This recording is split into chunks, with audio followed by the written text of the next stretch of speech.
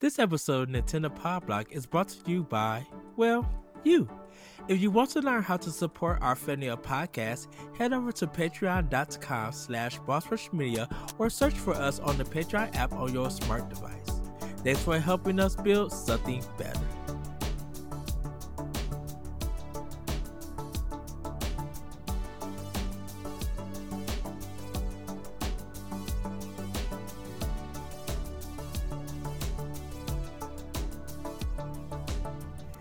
Hello everybody, welcome to Nintendo Power Block here on Boss Rush Games. I'm your host, the enlightened, excited Eddie V. Joining me is the one, the only bossman himself, Mr. Corey Derrick. Hello, good sir.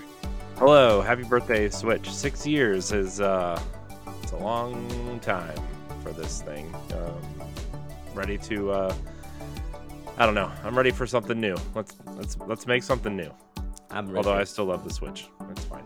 I love the console. I want it to be more powerful. But anyways, hello. I'm ready to podcast. Everybody, we have two exciting guests, actually both debuting at the same time. So I gotta give it up to this first person and everything. He's a new person that I'm meeting. I love his work. I love hearing his podcast. From the single player experience, everybody, please welcome Sebastian. Hello, good sir. Hey, how's it going? Thank you for having me on, and thank you for allowing me to, just be here and nerd out with y'all. It's a pleasure to be here, and I'm really excited for this show. Thank you. I'm excited that we have new people in the. I mean, yeah. Hold on. I'll let you introduce our other guests before I get into this. Yes, because everybody, I finally got one of my bro hymns on the show. I have been on his show so many times. It's an experience like none other. From the Devin Cox experience, everybody give a round of applause to the one, the only, Devin Cox. Hello, good sir. Hey everybody, how you doing? It's a pleasure to be here. I'm excited to be on this show. And Eddie said he was bringing nachos, and I don't see any nachos for me. I'm very disappointed by this turn of events. He always says he's bringing something, and it never shows up. It's always something different. It's either some sort of candy that he picked up on the way home, or something awful to drink. That's some candy from an unmarked van. Yeah, he told me that too. Mm-hmm. Told me to hop in it too. I didn't hop in it, fortunately. I mean, I've been drinking a lot of the Pepsi Peeps or the Peepsy. You deserve to be locked up. That's a real thing. Yes, Pepsi Peeps. Yeah, it's a real thing. You should be put in prison for that. It's not bad. So I'll get into it in Snack Tender, but I did buy one because I bought another one for another associate at work, so we could taste it together, so she could get the idea and stuff. Really, she liked it. For that. That's like a crime. Crime. Look. Okay, so the other day we have for the Boss Rush podcast, we have a supplemental show called Boss Rush Presents, where we kind of throw on our interviews and our specialty shows, and we were doing a founders roundtable, and for 40 minutes Ed and Jesse talked about nasty beverages, and 25 of those minutes was about Peeps Pepsi.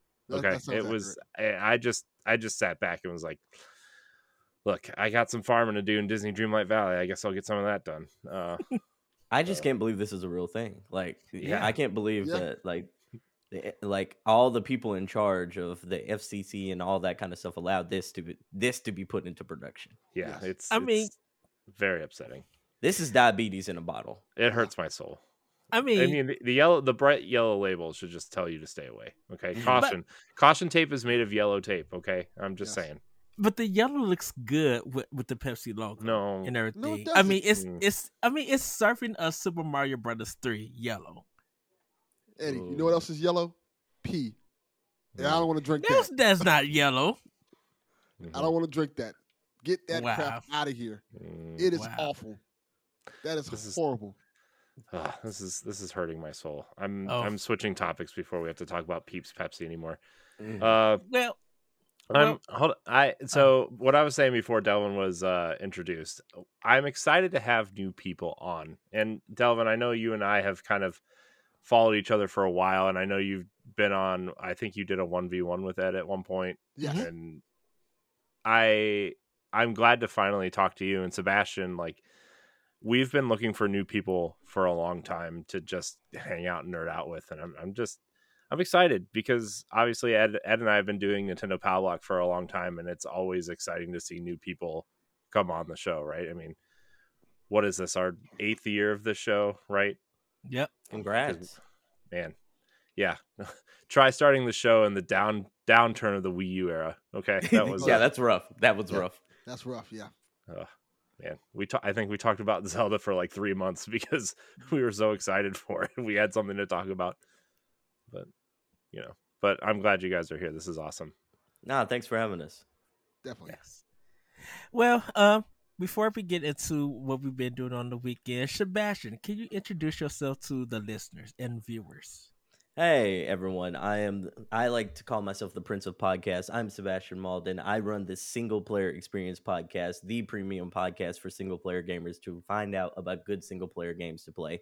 So on that podcast, you can find out about not only good single player games to play, we also play bad games to kind of let you know why these games are bad. We go into deep depths on why you should avoid these. It's a video game podcast to basically manage your video game backlog.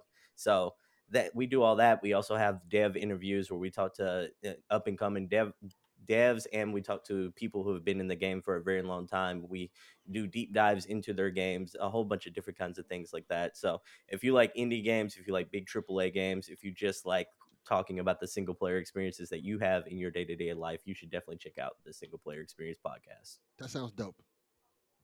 Right. Thank you. Really I've been working on that one. All right, and Devin, can you introduce yourself and your podcast? Well, take a seat because it's going to be a while. Okay. All right. Have you met Ed? Yes, very much so. I host the Delvin Cox Experience, a podcast where each week I try to unite the culture through diversity. So it's a cool podcast. I've been doing it for a while now. People love it. I've had people on such as Rodney Barnes. I've had on a lot of different cool people on the show. So that's one thing. I've also been a judge on the Who Would Win show. So if anybody listens to the Who Would Win show, I've been a judge multiple times on there, judging multiple battles and contests. So that's a really good show to check out. If you're into DC stuff, I recently played Jon Stewart Green Lantern in an audio drama called Justice League Mortal. So yes, I played a 4-part audio drama. I played Jon Stewart Green Lantern. And Blackest Day and Brightest Night. Yes, I did the whole oath and everything. Oh, wow. I also host the PlayStation Experience. I do a lot of things. And I also hosted a Geek Nerd podcast called All Blurred Everything. So, yeah, I'm doing a lot.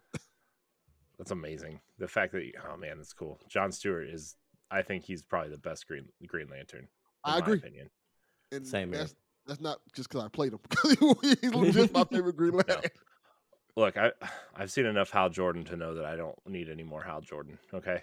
Yes. Yeah. So I'm right there with you. Yeah. Somebody was calling, by the way, side tangent. Somebody was calling for Guy Gardner to be the next Green Lantern. No, not at all. No. I'm like, get out of here. Cal first before we get Guy. Yeah. I'm just like, oh my gosh. No, we're John. Look. Yeah. No. I think it should be John, then Jessica. Yeah. I like that. I agree. That's a good idea. Mm-hmm. Yeah. All right. Well, Corey, how was your weekend? It was good. I mean, it was full of Destiny. Let's be honest here. Lightfall came out, so I've been trying to blow through a lot of this content to get, the Destiny podcast kind of up to date, right? And I've been blowing through that. I've been losing lots of sleep because of it, and yeah. Other than that, I mean, I made some pretty awesome fajita quesadillas tonight. That was pretty good. And yeah, that was that. I mean, that my weekend's been pretty slow, but my wife and I are also rewatching Ted Lasso to get ready for the new season. Let's go. Yeah. Okay. Well, I watched it, and then my wife didn't watch it with me, and I convinced her that we need to watch it together. So we've been rewatching it, and man, that show's so good. It's so good. Is your favorite character Roy Kent? Yeah. Yeah, already. Let's go. Whose favorite character isn't Roy Kent? Let's be honest here for a second. If you are not a Roy Kent fan, you don't need to be watching the show.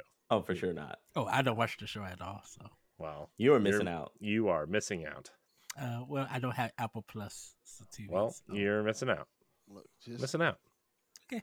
I'd say you get 3 months free through Game Pass, but you don't subscribe to Game Pass either. So What? No, The best deal in gaming? Yeah, it's that's what not they call really. Ed has to buy everything in a box.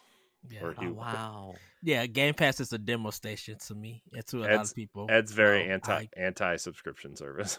Ed, do you know Okay, what a gotcha. demo is? The demo is not the full game. Yeah. well, that's how everybody treat game. Where most people treat Game Pass. So Yes. I'm not gonna spend $15 Yes, if a game month. is interesting and I play it and I don't like it, then I can move I'm on to not the gonna next spend game. $15 just to have a demo station of games. I You're rather fired. own my games. Good thing you're not Digitally on or an physically? Xbox podcast. Oh, Delvin, how was your weekend? It was actually a really good weekend, man. I've been very active out in these streets. I don't know if I can tell all those stories, but yeah, I've had a very good weekend out there, just living life. I've been playing. I got PSVR 2 this week. ooh. Ooh, So how I you played- liking it? It's way better than PSVR 1. It is light years ahead of it. The games feel can I- more fleshed out, more full. Oh, go ahead. Ask me which one. Oh, can I ask you? So, have you seen a lot of talk about PSVR 2 like on your timeline or with friends or stuff like that? Because I'm not seeing a lot. I know people bought it and got it, but they're not saying much about it. So I was just wondering, have you seen it like on your side? I've seen it, but I think you're not seeing as much talk is because the way they're selling it is more concentrated than you normally see like stuff sold. Like it's not in stores. You have to buy it from PlayStation Direct. That's the Yeah. only way you Mhm. can get one. So Yeah. so unless you're gonna go buy it and wait a couple of days for it to get in, and then you add in the factor of this, it's expensive as hell. I got it because I came into a little bit of money. I'm like, I might as well just get this. And that was kind of the thing I wanted to get, so I just got it because of that. But it's really cool.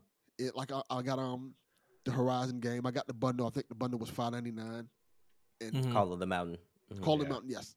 And I like because the original PSVR, while I was cool, it felt more like a tech demo, like the Batman game where they say you can be, quote unquote be Batman. It's fun, but you're not really Batman. You're just like, okay, let's go to this spot. You have to press the button to go to this spot. Go to this spot. You don't really get the feel of being Batman. Going from that to going to what Call of the Mountain is, where they're like, hey, you see that little wall there? You can climb up that wall if you want to. You see this little thing? Somebody shot an arrow at you. You can pull the arrow out and throw it at them, even if it's broken. There's so many things you could do that feel almost realistic, and it looks Mhm. better. It's just so cool. I heard when you get really close to someone and like in their face, they actually back up and look at you weird because you're getting in their face. Yes, it's little things amazing. like that that kind of just immerse you into the world, and I think that's really cool that they've gotten so much better at doing VR.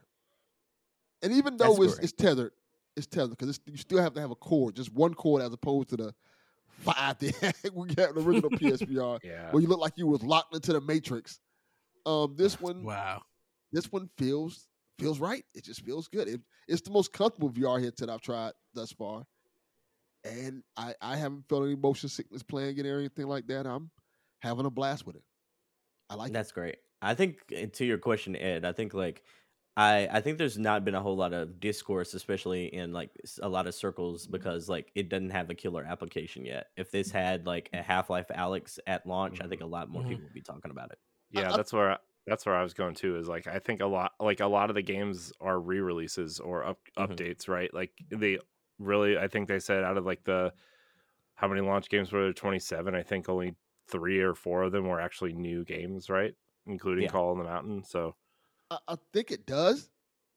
I just think that people may have overestimated the popularity of Horizon yeah, because that's probably the killer app right there. But it's just like, it's Yeah. Horizon, and we just played Horizon not too long ago. yeah, You know, Horizon also has I guess the unfortunate side effects of like they put out Horizon when there's like so much going on in the gaming world. It doesn't Yeah. ever have its own space to breathe, yeah. you know, Yes. so to speak. It's always bad timing on like release dates for Horizon. Yeah, Yeah. I agree. Horizon is, in my opinion, Horizon is Sony's best IP. It's my favorite Sony IP. It's one of mine too, right now. Yeah, but it always gets the Breath of the Wild treatment. So yeah. It always gets compared to Breath of the Wild, and even the sequel is like, oh, it's good, it's great, but it's more Horizon. It doesn't get mentioned in the same breath as God of War and The Last of Us does. Yeah, and I think Horizon's better than God of War. I actually don't really care for the new God of War games like at all. Interesting. What? Yeah, I stopped playing Ragnarok. I was like, I'm kind of done. Ragnarok is an interesting game, so I love it. That's something to talk off. I'll finish it. I don't know. I got my PS5 in November, December-ish, and I got the God of War bundle, and I played it. I'm like 20 hours in, so I'm not like any, I think I'm like halfway through, and I'm just like, I don't know, it's just not grabbing me, and it's disappointing because I love God of War. I've been playing since PS2, right? I love that series, and like the last one was like, I was like, this is good, but like I played it after I played Breath of the Wild and Horizon, and I'm just like, those games are better in my opinion. And like I hate Atreus. Like, oh my gosh, he's so annoying. I wish he would I hope he dies in this game somewhere. He's better in Ragnarok, I will say. Yes, no, he's not. A lot better. I will say, if you're 20 hours into the game and you haven't felt it yet, there's nothing in that back half of the 20 hours that's going to change your mind. But I'm so invested in Kratos, like as a character at this point, that I'm like, I got to see this through and see where, like, what's happening after this. It feels like a creative writing project at times because it's just like, oh, you guys are literally just making stuff up. It's not that bad. It's just like I'm just saying the way that it feels in the story. No, I think Ragnarok. It's just like I feel like I've played this game already, and I did like 3-4 years ago, and like I guess you could say the same about Horizon also, but like I don't know. There's just something different about Horizon's world and the robot dinosaurs and being out there crafting your stuff, and I don't know. So it's funny because God of War, Ragnarok. I know Cory Barlog didn't direct it. It was what's his name? I forget. On the tip of my tongue. Yeah. So he did an interview, and he said he's like, I'm not a visual person. I'm a spreadsheet document. Yeah. Like document person. And he said, the way I designed this game, the way I had to like kind of design the flow of this game was I had to make a spreadsheet. Do this, go here, press button, go here, do this. And ever since I heard that interview, when I play that game, all I see is a spreadsheet. All I see is that spreadsheet that he was talking about, and I'm like, yes, this game is super linear. Yes, there's like a trail over here, but then you got to go back, right? It's not like when you're exploring, it doesn't feel like you're exploring. When you're like in this open space, you can't really go in this open space because you kind of have to go where the path is leading you. And like, I don't know. Ever since that interview, it like changed my perspective of the game, and now I feel like I can't enjoy it because this is what the director said this was the game. So I don't know. I'll get back to it. Yeah. So, I mean, I'll get back to it. I'm going to finish it at some point, probably sometime in March or April. I've just been, between having a Destiny podcast and having to keep up on Destiny. And then we're doing a video game book club for Hogwarts Legacy. I have to finish that.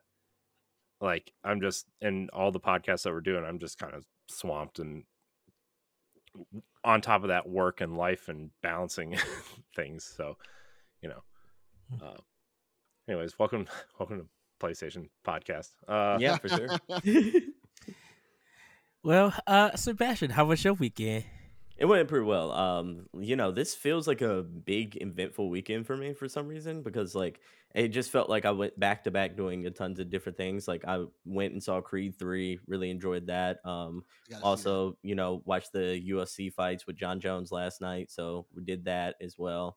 And played a little bit of Wulong Fallen Dynasty and different things like that. So it just feels like it was like an eventful weekend, even though it was kind of like the same old, same old. Did you like the Wulong game? I didn't like the demo. at all. I like aspects of Wulong. I think if you like Sekiro, you'll like Wulong more than I don't go into this expecting like Elden Ring. Go into this expecting like Sekiro meets Neo, and I think you'll like it a lot more. Okay. Well, that's what they're saying. Like if you like Neo, you'll kind of like Wulong.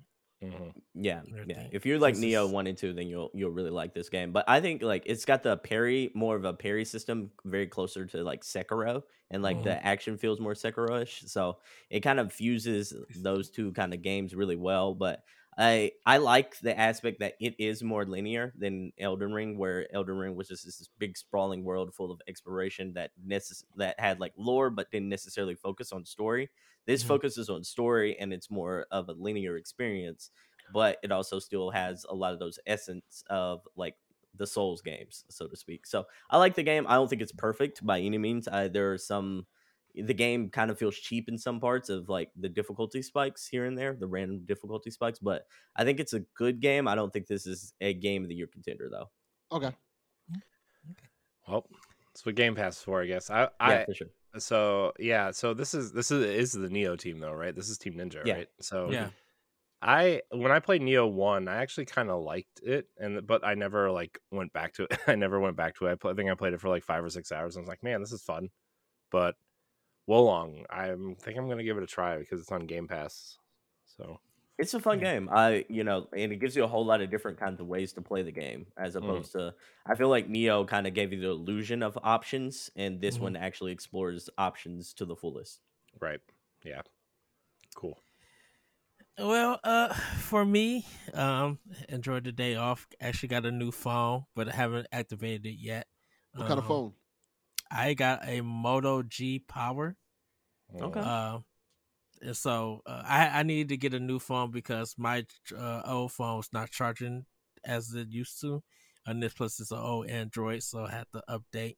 So just got to get that working. Plus my old phone was about to expire, so I just had to go get a new one. Got some a What whole you mean bunch your of old phone's about to expire? You made it sound like milk. Yeah. You did make it sound like milk. It's got a week left, guys. No, it's saying that like the bill, like the payment stuff that I do for it is about to expire.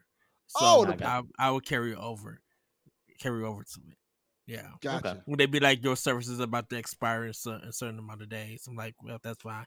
I'll carry it over to a new phone and everything. Gotcha. So, Gotcha.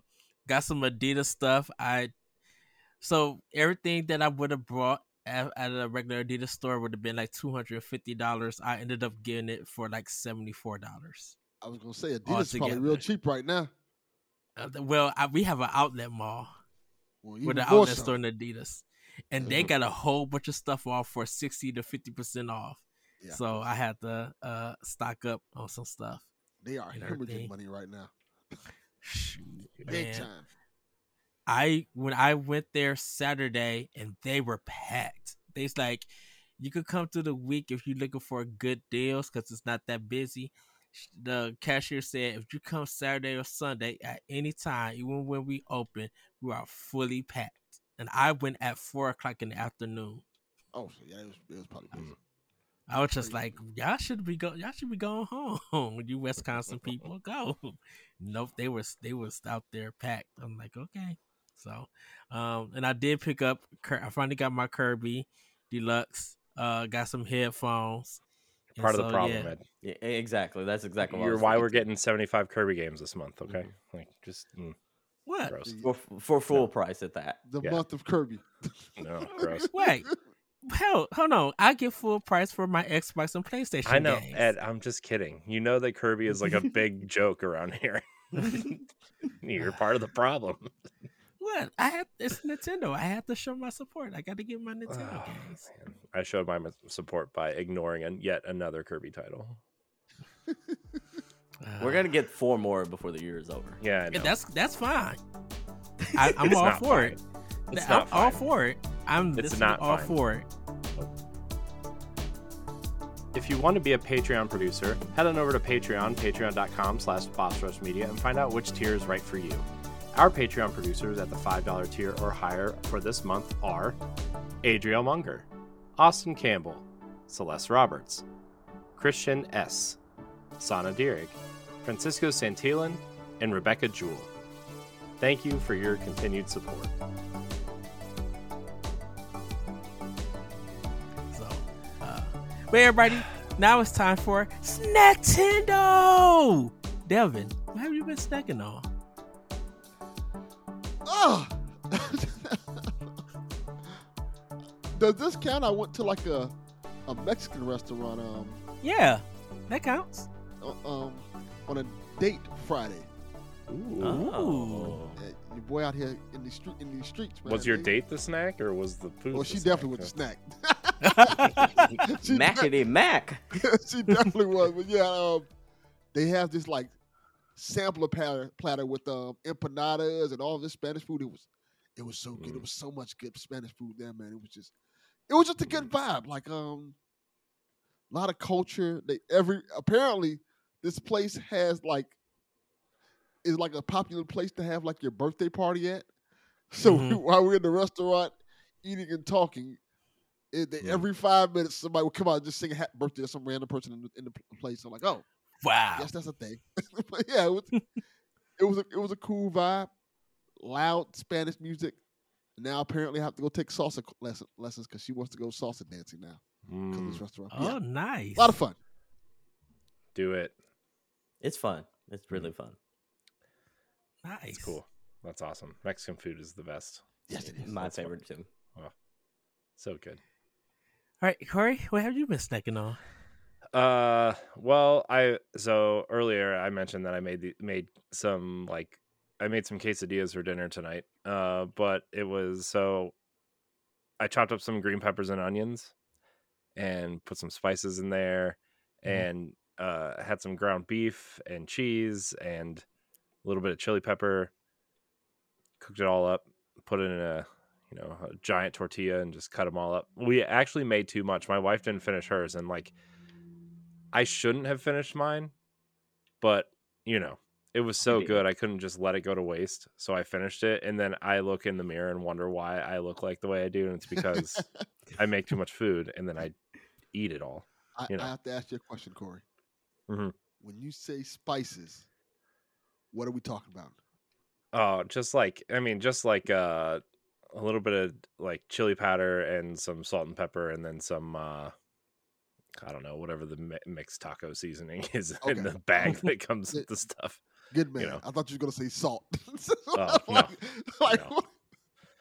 No, salt is not a spice. Salt is a taste enhancer at best.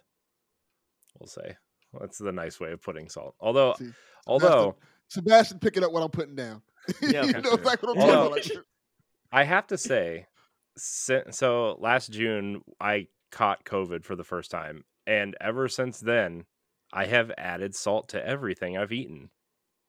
Not that it feels like you're missing salt. It just feels like it's just not tasting. It doesn't have enough taste to it enough, and so I'm adding salt to everything, and really got to stop that. But I haven't been able to taste things the right way since then, and it's man, sometimes some of the things you hear is some of it's scary, and then some of it you're that seems weird. But then it happens to you, and you're like, oh well. Yeah. And now I'm just gonna taste things funny the rest of my life. So sure. Yeah, I've heard a case where some people couldn't taste chocolate afterwards, and I was just like, oh, that's a horrible world to live in. That is. Yeah. That sucks, man. But yeah, so that's what I've been snacking on. Oh, also last night we went to Casa del Rio, Ed. The place with the giant burritos. So that sounds good. It's for those who don't know, it's like a local kind of Mexican restaurant around here. There's Casa del Rio, and then there's Casa del Rio Express, which is essentially like Mexican Chipotle, and it's just it's so good. So, nice. Yeah, sounds good. All right, Sebastian, what have you been snacking on? Yeah, let's see. I guess it's just the theme of the show. I also had some Mexican food. My wife and I do brunch every Sunday and such like that. So we like to try different brunch spots into the area. And she got some Migos, and I got a Mexican meat lovers Mexican meat lovers breakfast platter. And so I kind of did that. Had some tortillas and such like that. Made some like tacos and such. It had like some chorizo, had some bacon, had some sausage with some eggs. It was just chef's kiss. So Oh, that sounds that's amazing. kind of that's what I've been snacking on most of the day today. That's amazing. Sounds good. Well, Ed, did you have Pizza Hut or Domino's this week? I had Pizza Hut. Oh no, It's always one of the two, huh? Always one of the two. So on Fridays I get Pizza Hut sometimes. On the weekdays when I'm at work I get Domino's. Be honest, which one you like better? Honestly, I would have to go with Domino's. I love Pizza Hut. I do love Pizza Hut, but I get it once. Not for Domino's. Okay. I think Domino's toppings is better in a sense. Because I'm not saying that Pizza Hut toppings are not good and everything, but Pizza Hut has better crust and sauce than Domino's for me. So okay, gotcha.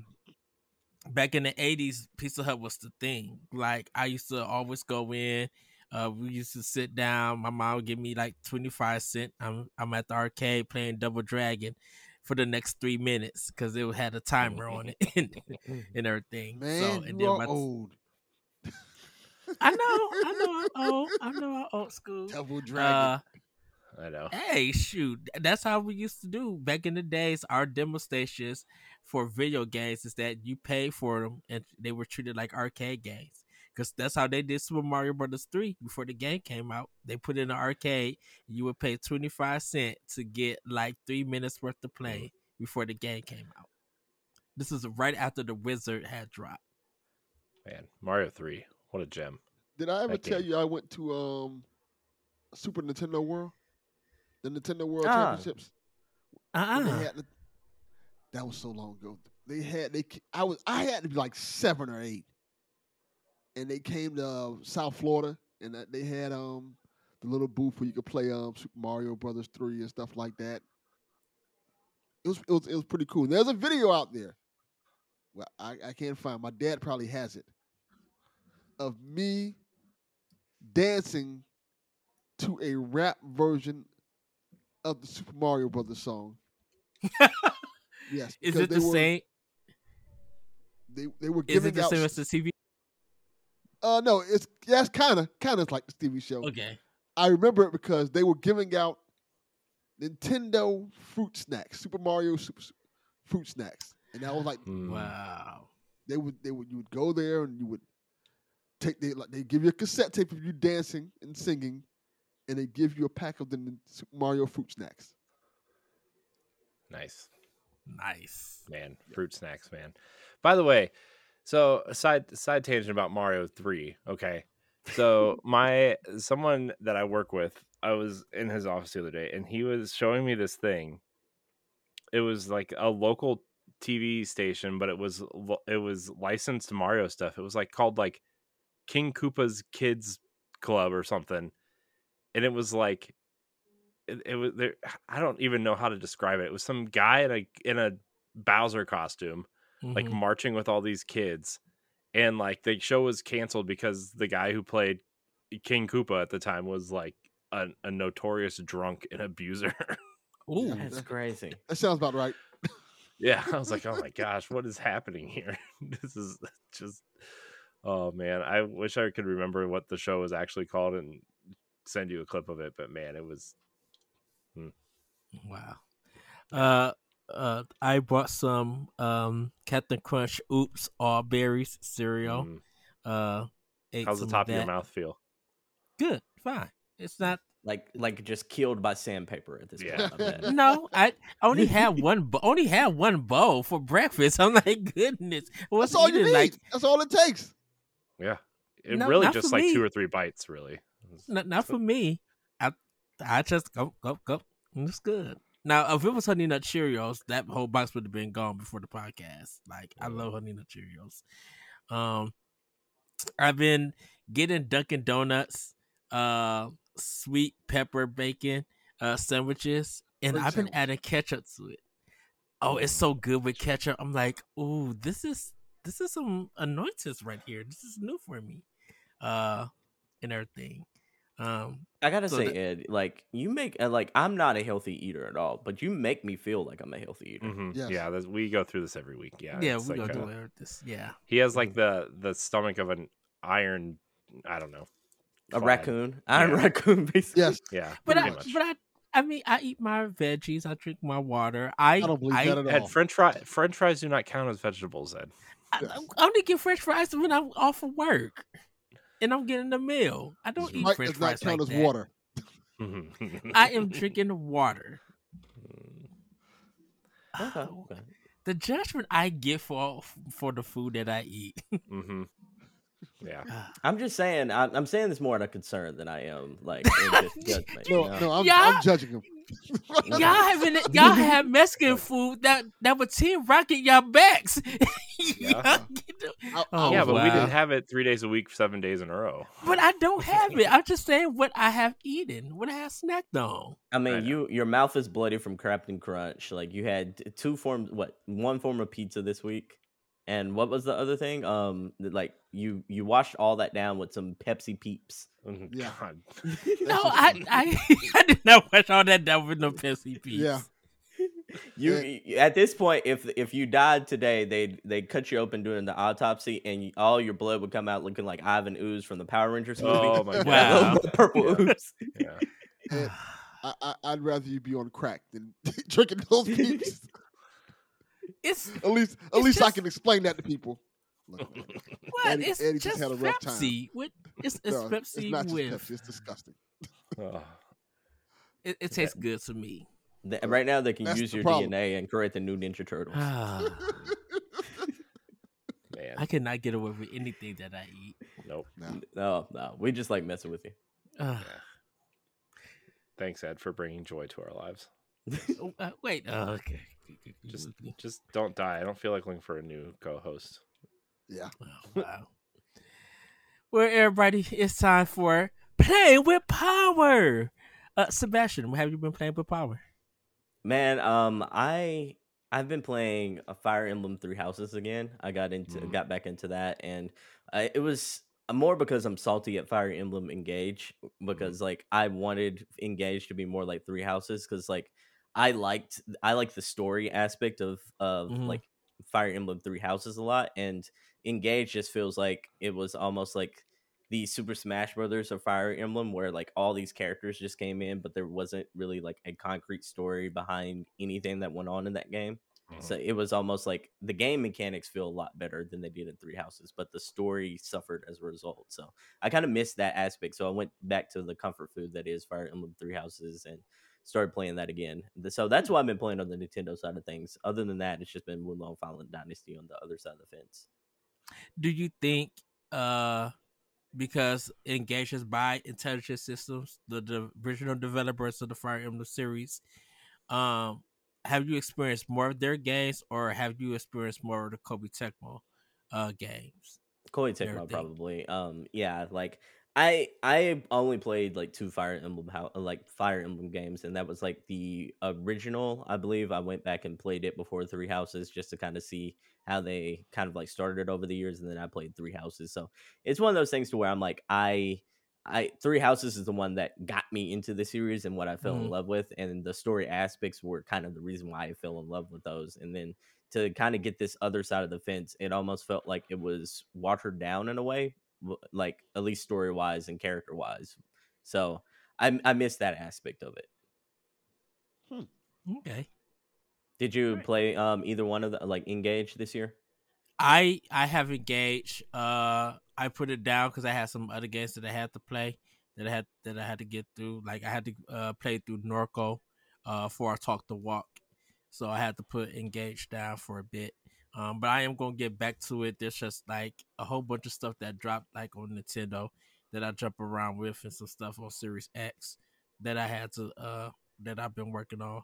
And everything. So I just kind of just been jumping around, but I'll get back into Engage and everything. Oh. Cause I was just to Go say ahead. the music in Engage is amazing, and I love good. this artwork. Like the animation, Mhm. I'm like, I could watch a TV series of this. There's something about when their companies do like animation and stuff, with their graphics. It's just like, why is this not a TV series or a movie or something that I could just buy or sit down and just watch itself? Like Yeah, I it's just understand. so good. Yeah. Yeah, I I understand. kind of I kind of felt the same way you did about Engage, where like I liked it, but like man, Three Houses is just, to me, Three Houses kind of story structure and just everything else with that game was just, it's, everything is better. Like, don't get me wrong, Engage is a beautiful game and it looks great and the environments are great and the battle system is cool, but like I miss the story elements and the social kind of stuff that, Yeah, for sure. you know, and I mean, it's not like Intelligent Systems doesn't know how to do that stuff, right? I mean, Awakening is like the pretty much the structure of which all these games are based off of now. Like, it's just, I wish Engage was different, and I ultimately think that Three Houses will go down as the better game on the Switch when it's all said and done. I think so too. I almost wish they would have just did Three Houses Part 2, like Yeah. at this point. Yeah. Which reminds me, man, Warriors. Did you hear the rumor that Shez might be DLC for Engage, Ed? No. Oh man, that'd be so cool. Yes, I'm not for that. Shez is the coolest character from the Three Houses universe that's not in Three Houses. She's only in Fire Emblem Warriors. Three Hopes. Yeah. The voice acting and just her as a character design, man, she's top tier. Yeah, I almost wish she would have been the main character of Three Houses at this point. Like she that whole storyline, in Fire Emblem Warriors Three Hopes is really good, and it ties really well into the main story of Three Houses. That like, I kind of wish Byleth would have been like a secondary figure almost in a way, but also then like Three Houses, I guess, probably wouldn't make sense either. So if you did that, but I really like Shez. I hope Shez gets her own game at some point. So she would fit well if like they did a next gen version of Super Smash Brothers. She would she would fit really well into that. I think they will. I think she will. Well, that's all you've been playing. Yeah, that and if you remember the Nintendo Direct from like a month ago, they had a baseball game, eBaseball Power Pros. It was the baseball game, the Konami one.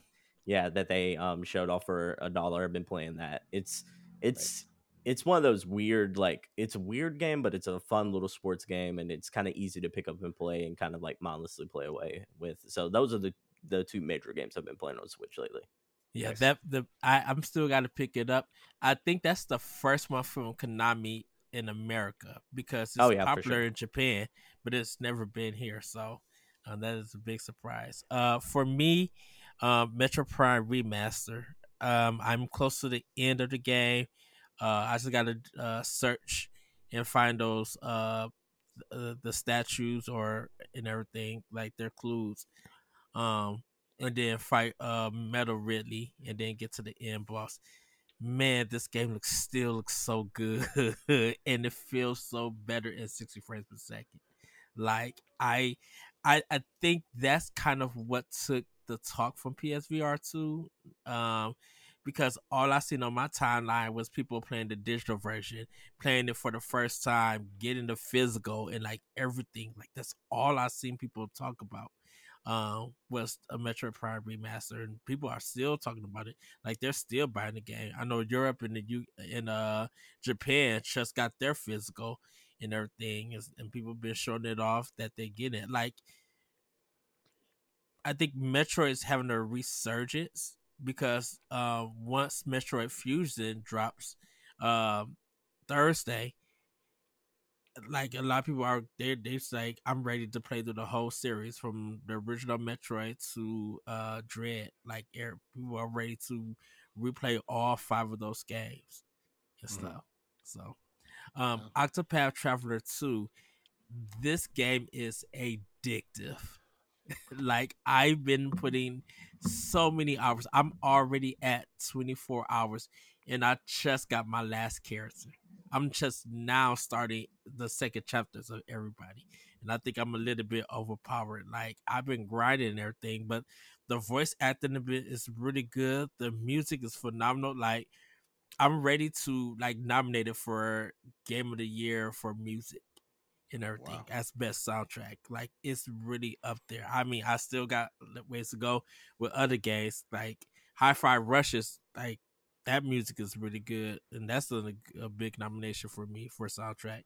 But like Octopath Traveler 2, man, just so good for it. And I think a lot of people been jumping around to that game. I didn't get the Final Fantasy There's a Rhythm yet.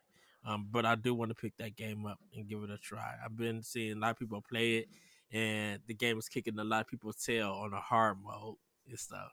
So, Do you feel like Octopath 2 is better than the first one? oh heck yeah, yeah.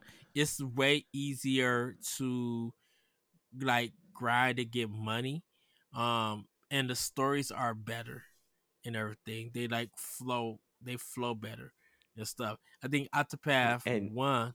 Oh, go ahead. I was about to say, do you feel like the introduction of the characters were done a lot better in this game as opposed to like sort of like the piecemeal aspect that they did in the first one? So, um, that part, not really. Um, and I think the reason being is that if you don't take the time to like get powerful before you even like get through the first section of the game, even before that chapter ends, you could lose a battle in the first 5 minutes of the game. Oh wow. And I think in one, um if you let them teach you and everything, you'll get through it. But like if you don't take the time to learn that battle system, you can die. Um and everything. What I do like about it though is that they, depending on, because they now have like easy, normal, and hard. Depending on what setting you go to, if you defeat your first enemy, like you learn that you defeat your first enemy, you're able to go up a level automatically. Because like you could get, if you hit like 3 or 4 times for the enemy, like you don't defend or you don't like power up, you could get hit and like one hit is taken off almost like 25% of your health. Oh wow. Okay. Yeah. So it's very, like I said, it's very challenging. But if you know take the time to like grind, I think they're trying to make this more than just a 40-hour RPG. They're trying to make it close to like 60 to 70 hours. You know, you get these stories, but you really gotta like take the time and get powerful, because there's some chapters like you can't even get to chapter 2 until you're to that character is like level 25. So if you do not like work on that character, you're going to get you're going to get murdered. But luckily there are some chapters in it that you can just go interact and the chapter's over with. Okay. That sounds fun. So yeah. So that's but I'm loving Octopath Traveler 2 and everything. I'm gonna be jumping into Before Your Eyes. For our Talk the Walk for March. I'll be buying that on PC and playing it. It is so good. It is really good. Yeah, I've been hearing a lot of things about it, and I'm ready to experience it. So I'll be getting that like in a couple, like by probably like the end of this week and everything. Yeah, be prepared, because get some tissues ready. You gonna cry. That you gonna cry, man. You know what? I'm not. There's a lot of stuff that takes a while for me to cry when it comes to games or music or like. I think the last time I actually cried over something game related is when Satoru Iwata passed away. That was the last time. Oh, okay. It might be the Pepsi Peeps that mutated your tear duct. No, there's. I think I'm so used to some of the emotional stuff, and there's sometimes when I know if I feel like it's very cliche, it takes me out of the game, or it takes me out that emotional thing. Like you really got to really drop my jaw and be like, "Wait, what?" and make me feel emotions and stuff. Other than that, nah. Like Okay. I would literally I felt better emotions playing The Last Guardian than any other game that I have played. Besides like, besides like Norco or something like that. Okay, But I'm interested to hear your thoughts because it is a very emotionally charged game. But like, you might not cry, but I feel like you'll resonate with it at least. yeah, we're supposed to be doing that dragon named Cancer in the year 2 in Mhm. this year. And I know that one deals with the man's baby having cancer and everything, and how he developed that game. So I can't wait to play that because they were just like people who play that is like it's an automatic tearjerker and stuff. So, Yeah. Corey, what have you been playing with Power? Well, nothing really that important to Nintendo people. So I've been playing a lot of Destiny, like I said earlier. I played through the entire Lightfall campaign in like a day, like a couple hours. Like I think that it is a step down from the Witch Queen for sure. But overall, I think the expansion brings a lot of good quality of life changes, and the season, the kind of this part that doesn't really have to do with the expansion. I don't know if you guys are Destiny players or not, but um, after the major campaign, there's 4 seasons throughout the year, and the first season has started, the season of Defiance, and it is pretty cool. I really like the story they're telling right now. The story begins right after the campaign, so uh, yeah, I don't want to give anything away because I know a lot of people that listen to the show also listen to Tower Casuals, my Destiny podcast. But the story's going places. I like Strand, the new subclass. It's really cool. They added grappling hooks to Destiny, which is like just hilarious. But I'm actually finding myself using it a lot more than I expected. I also, as a Titan main, have this kind of slashing ability, and one of the aspects allows, like, if you charge someone and you slash them, it ties them up and strand like these little green ropes that just has them dangling there, so they're just dangling there and you can shoot them and they can't do anything about it. It's kind of That's cool. cool. Yeah. Does it feel like Halo Infinite's grappling section? Uh, Grappling? no, it feels better, honestly, than Okay. Halo Infinite's. I really liked Halo Infinite's grappling. I thought it was a great addition to the game, but Strand feels better. I feel like you have more control over it. Mm-hmm. Where, like, in Halo Infinite, you just shot your grappling hook and that's where you went, right? Whereas with Strand, if you kind of know what you're doing with it, you can kind of like swing around or swing up and over, or you can manipulate it more than you could just a regular grappling hook. So it's super cool. So you go more vertical in a Yeah. sense. The only thing is the grappling hook, if you're using the grapple, you don't get a grenade. So that's the trade-off. But you also have 3 powerful melee abilities instead of 1.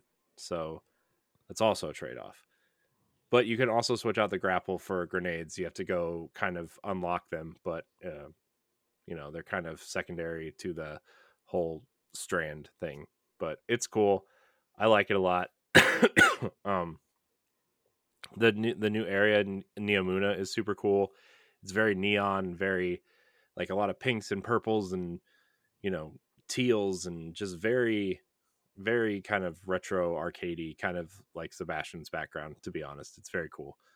A lot of secrets to find. The city is very vertical, obviously to do with the obviously to do with the grapple and getting you to higher places and stuff. So that's super cool. The Cloud Strider characters are interesting. They're the new kind of, I don't want to say race because they're technically humans, but the new kind of super powered beings that you meet for the first time are interesting. So yeah, that's kind of Lightfall in a nutshell. I am very excited to see where the story goes, but I'm also concerned that we only have a year left to tie up all of these loose ends that are kind of dangling out there. Mm-hmm. Because the final shape is it, and that's February. So are you telling me you only have 4 seasons to wrap up all these storylines, or are you going to kind of like curate some of these for what happens after the final shape? There's a lot going on, and I'm excited but concerned that they have opened too many doors that they can't shut.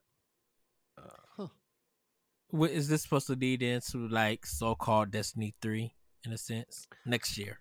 Well, the final shape is the end of the Light and Dark saga, which has been going on since the first Destiny, right? So Destiny 1 vanilla through the final shape is the Light and Dark saga.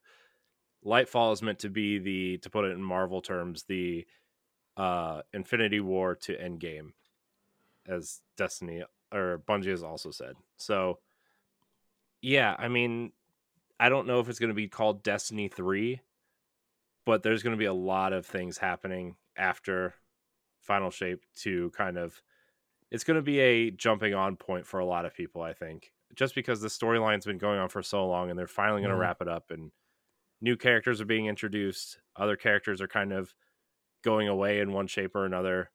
So we'll see. But Destiny's in a really good spot right now, though. A lot of the changes they've brought to the table the last year or two has just really been great. So we'll see. But yeah, I've been playing a lot of that the last week and a half. I've also been playing a lot of Hogwarts Legacy. Same. That game is also incredible. I would probably be taking more time with it if I didn't have to have it done in 2 weeks for our book club. And when we're done, I might actually play it again and just take my time with it and really kind of absorb it, or go through and do the rest of the side stuff. Because that game is that is a special game, and I didn't know Avalanche would have it in them, right? I mean, you think about Avalanche, you think about what, Disney Infinity, think of Cars. Right? Which, don't get me wrong, great games in their own right for what they were. But to create this world so lovingly crafted and make a great game out of the Harry Potter IP is like, it's incredible. And I'm blown away by it. How big of a Harry Potter fan are you? What? How big am I? I wouldn't say I'm like a super fan, but I really like that world, and I read all the books when they came out, right? Like, I read all the books when they came out. I've watched all the movies several times. My wife's a pretty big Harry Potter fan. We're not big fans of the Fantastic Beasts movies, but understandable. So I understand. The reason why I asked is because, like, I'm a Harry Potter fan as well, but like, I think the world is, and I don't want to get into making this that y'all are going to do a Harry Potter like discussion pretty soon, but like, to counterpoint though, I think this is a good game, but not a great one, and the reason because is like, I think a lot of what they were going for succeeds, but then there's a lot of I don't think they built the world out as fully fleshed out as what a lot of Harry Potter fans wanted, so to speak. Like, yeah, there's definitely things in the game that I can pick apart and say, oh well, there's no Quidditch, and that's a pretty big part of the Harry Potter universe, right? There's some story things that happen to make you special, and it's like, well, I guess you kind of have to do that because it's a video game, right? Are the unforgivable curses though? Yeah. I'm like, in the lore of Harry Potter, I'm like, that's a one-way trip to Azkaban. They even say it in the dialogue of the game, and yet you can go around doing those curses in front of everyone. And like, this is like an IP that's built on a morality system. This game didn't have one, and the fact that that you have house points, you also have the what's right and wrong in the world as a whole, and it doesn't adhere to those kind of rules in the lore that it's trying to live up to. So I do think this is a good game. I don't want to. Yeah, no, I agree with you on all those points. I think the way that I'm playing it, because I'm trying to be like the good person, right? And I just think the way that I don't know, I'm more enthralled with like being in the world than actually what's going on, I think, too. And I just really like playing the game.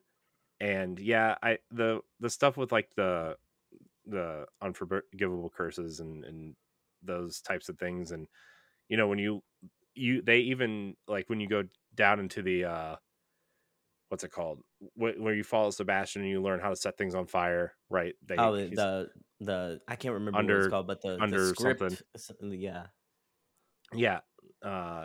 like he said, this is going to get you in trouble and could possibly get you expelled. And then you can go around, and there's literally puzzles in the castle that involve this spell, and you're just doing it in front of anybody. Like, okay, yeah. But at the end of the day, you kind of have to realize, well, this is a game, right? And you gotta like, to get as many people in as possible, even those that aren't hardcore gamers, like, you got to let them play in the world, right? And so I kind of wave those off as like, this is Harry Potter is a huge IP that's going to get a lot of people into games and into this game, right? And so, whatever. I wish there were a couple things that were different, but overall, I think this game is pretty fantastic. If I was to put a score on it, I would probably give it like an 8.5. I can understand that.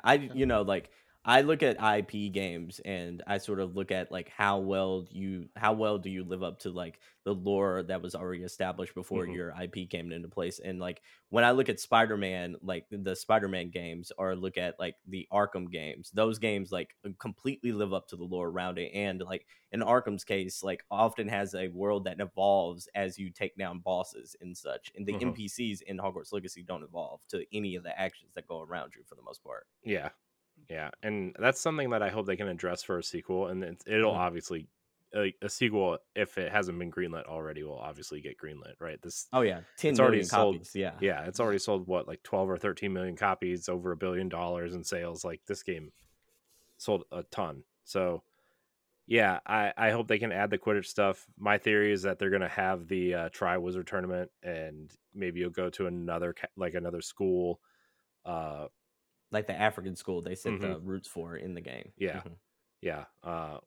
Who's the character? Natty, where she's from, right? That's where I'm kind of thinking. So we'll see. But overall, I'm really enjoying it. And then the last thing I'm playing is Disney Dreamlight Valley, because for some reason I can't get enough of that game. So, gotta sell Goofy all my carrots so I can play it more.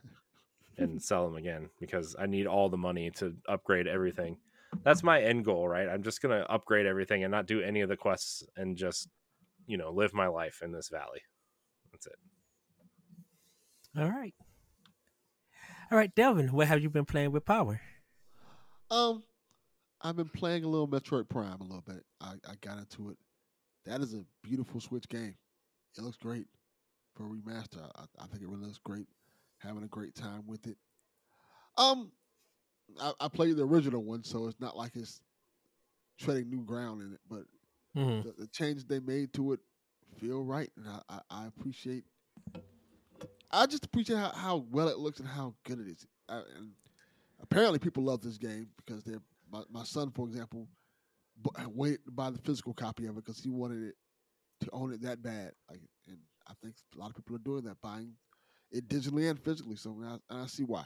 It's a really good remaster of the game. Yeah, the fact that they added normal first-person shooter controls to it makes that game infinitely better. Yes, by itself. Makes it a lot easier. Yeah.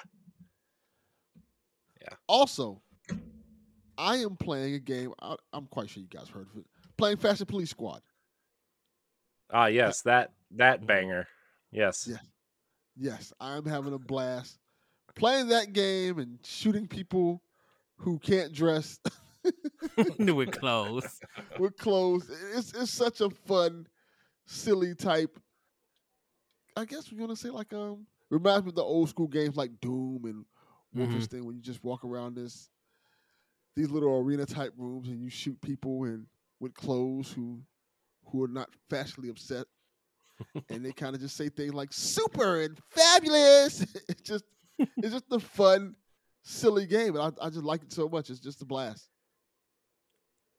Man, I'm gonna go around saying I'm fabulous and see what happens to me. Oh, I will tell you guys this little funny anecdote. So my daughter, I didn't know she was doing this, started playing for the first time Super Mario 3. Oh, okay. I'm watching her play it as a person who's never played it before. And I didn't realize she didn't know about the warp zones. Oh, wow. So she's playing it go by level. The way that it was intended to be played. Yes. And I'm like, wow. I've done that. I mean, we've all done that. We've all technically done that at one point. But like, Yes. look, the last time I played Super Mario Brothers, Super Mario 3, I tried to do that, but I got the warp whistles just in case. But like, I got to a point somewhere, I think in the giant world, and I'm like, I can't do this anymore. So I just warped to World 8. I was like, let's just get it over No, Mhm. I went through all levels for that game. For all the Mario games, I went through all the levels, and everything because I wanted to see what challenge they actually gonna give me, playing it. We need a new TD Mario. Yeah. Yeah. New Super Mario U Deluxe for Switch. I'll say super underrated. Just saying, I thought it was underrated when it came out on the Wii U. Hold on. We do have the Lost levels, the old school one for the NES. No, that's not new though. That's not but new. Who here has played it? I played it. I mean, I have, but it's not the Super Nintendo one. I'm talking about the NES one that they dropped on. I'm Switch also Online. talking about the NES one. It was on Wii Virtual Console. That's where I played it for the first time. Yeah, I think that's where I played it too for the first time. Oh, I thought it was just the. Nope, you're wrong, Ed. Remake. Wrong. Okay. It's time for a new one though. It's like it's been so long. It's time for a new one, and it's time to find out what the Odyssey team has been making. Yeah. No, I think 3D World needs a sequel. I do too. 3D World is my favorite. Yes, really Mario game. It's amazing. Yes. Well, everybody, it's time for Femi News. Corey, take it away. All right. So yeah, Fami News. Let's talk about Nintendo Switch and it being 6 years old. The Nintendo Switch turned 6 years old on March 3rd with its anticipated release in 2017. Many were concerned, yet excited for this hybrid console. During these past 6 years, the Switch has hit many milestones, and with the system hovering around 122 million units and growing, the Switch has changed the landscape and players who enjoy games. What do you think the Nintendo Switch now, and what games have you enjoyed on the platform?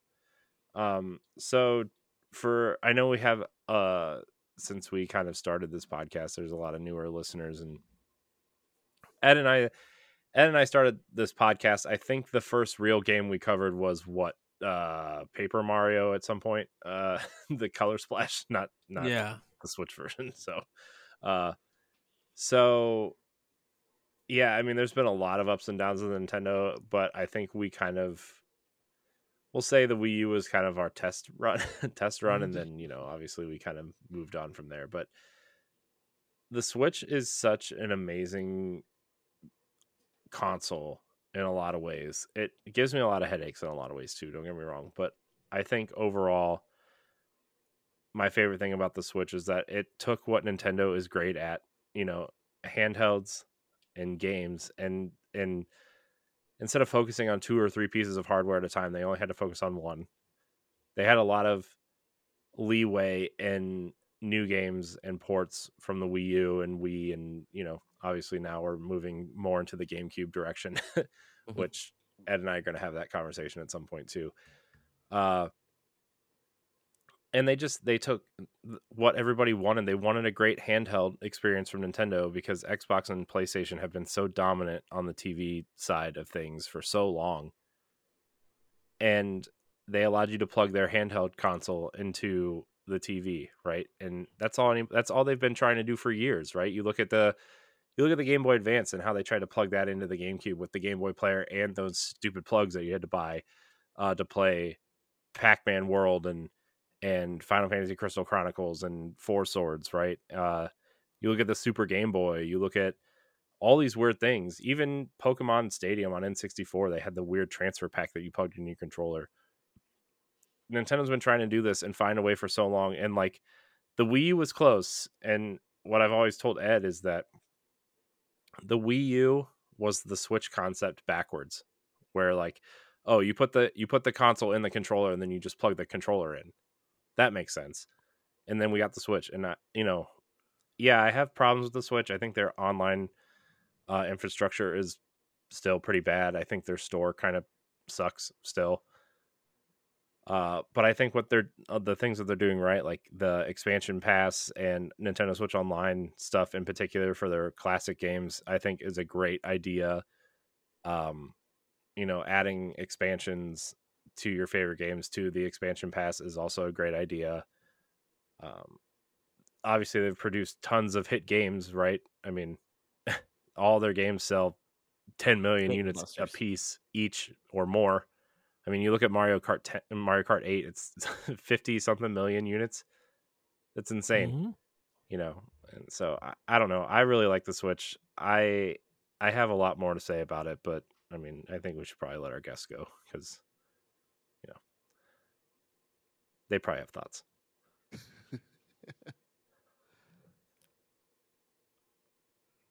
All right, so I guess we do have thoughts. I was waiting for a question. Ask the question. Sorry, I guess I could have probably set that up better. My bad. Yeah, no, it's all cool. It's all good. I mean, Devin, do you want to go first? Yeah, I'll go first. I think the Switch proves what people been saying for a long time. Because before the Switch came out, they were like, handhelds are dead.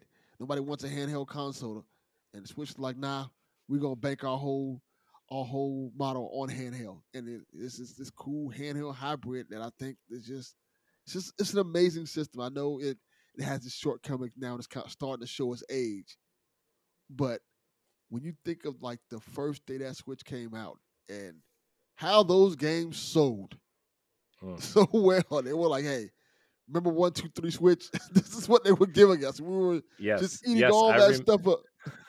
I remember that. So funny thing about 1, 2 Switch. My nephews love 1, 2 Switch. Every time they come over here, they ask to play 1, 2 Switch. Every time. They're 10 and 8.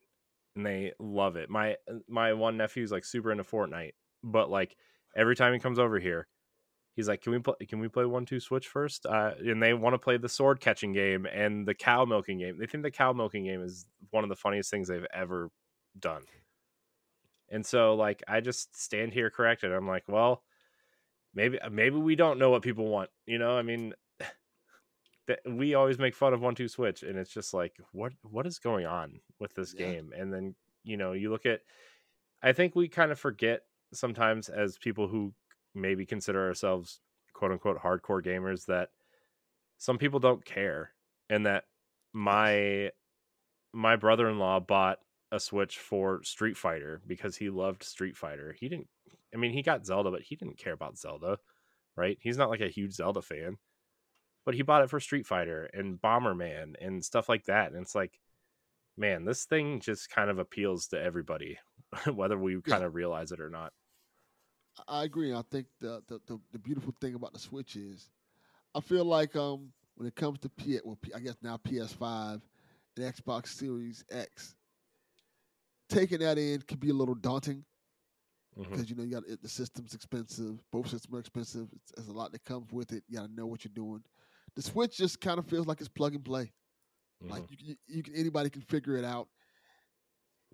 Kids, and it feels so diverse for this library in terms of like, hey, you got your Metroids, you got your Splatoons, then you also got your games like Mario, you got your Zeldas that almost in a weird way appeal to everybody. And it's, to me, the cool thing about the Switch to me that I always appreciate, that when I hear people talk about the Switch, they always say, even people who are like PlayStation gamers, Xbox gamers, they always don't include Switch in that. They say, yeah, I have a PS5 and a Switch, or I have an Xbox and a Switch.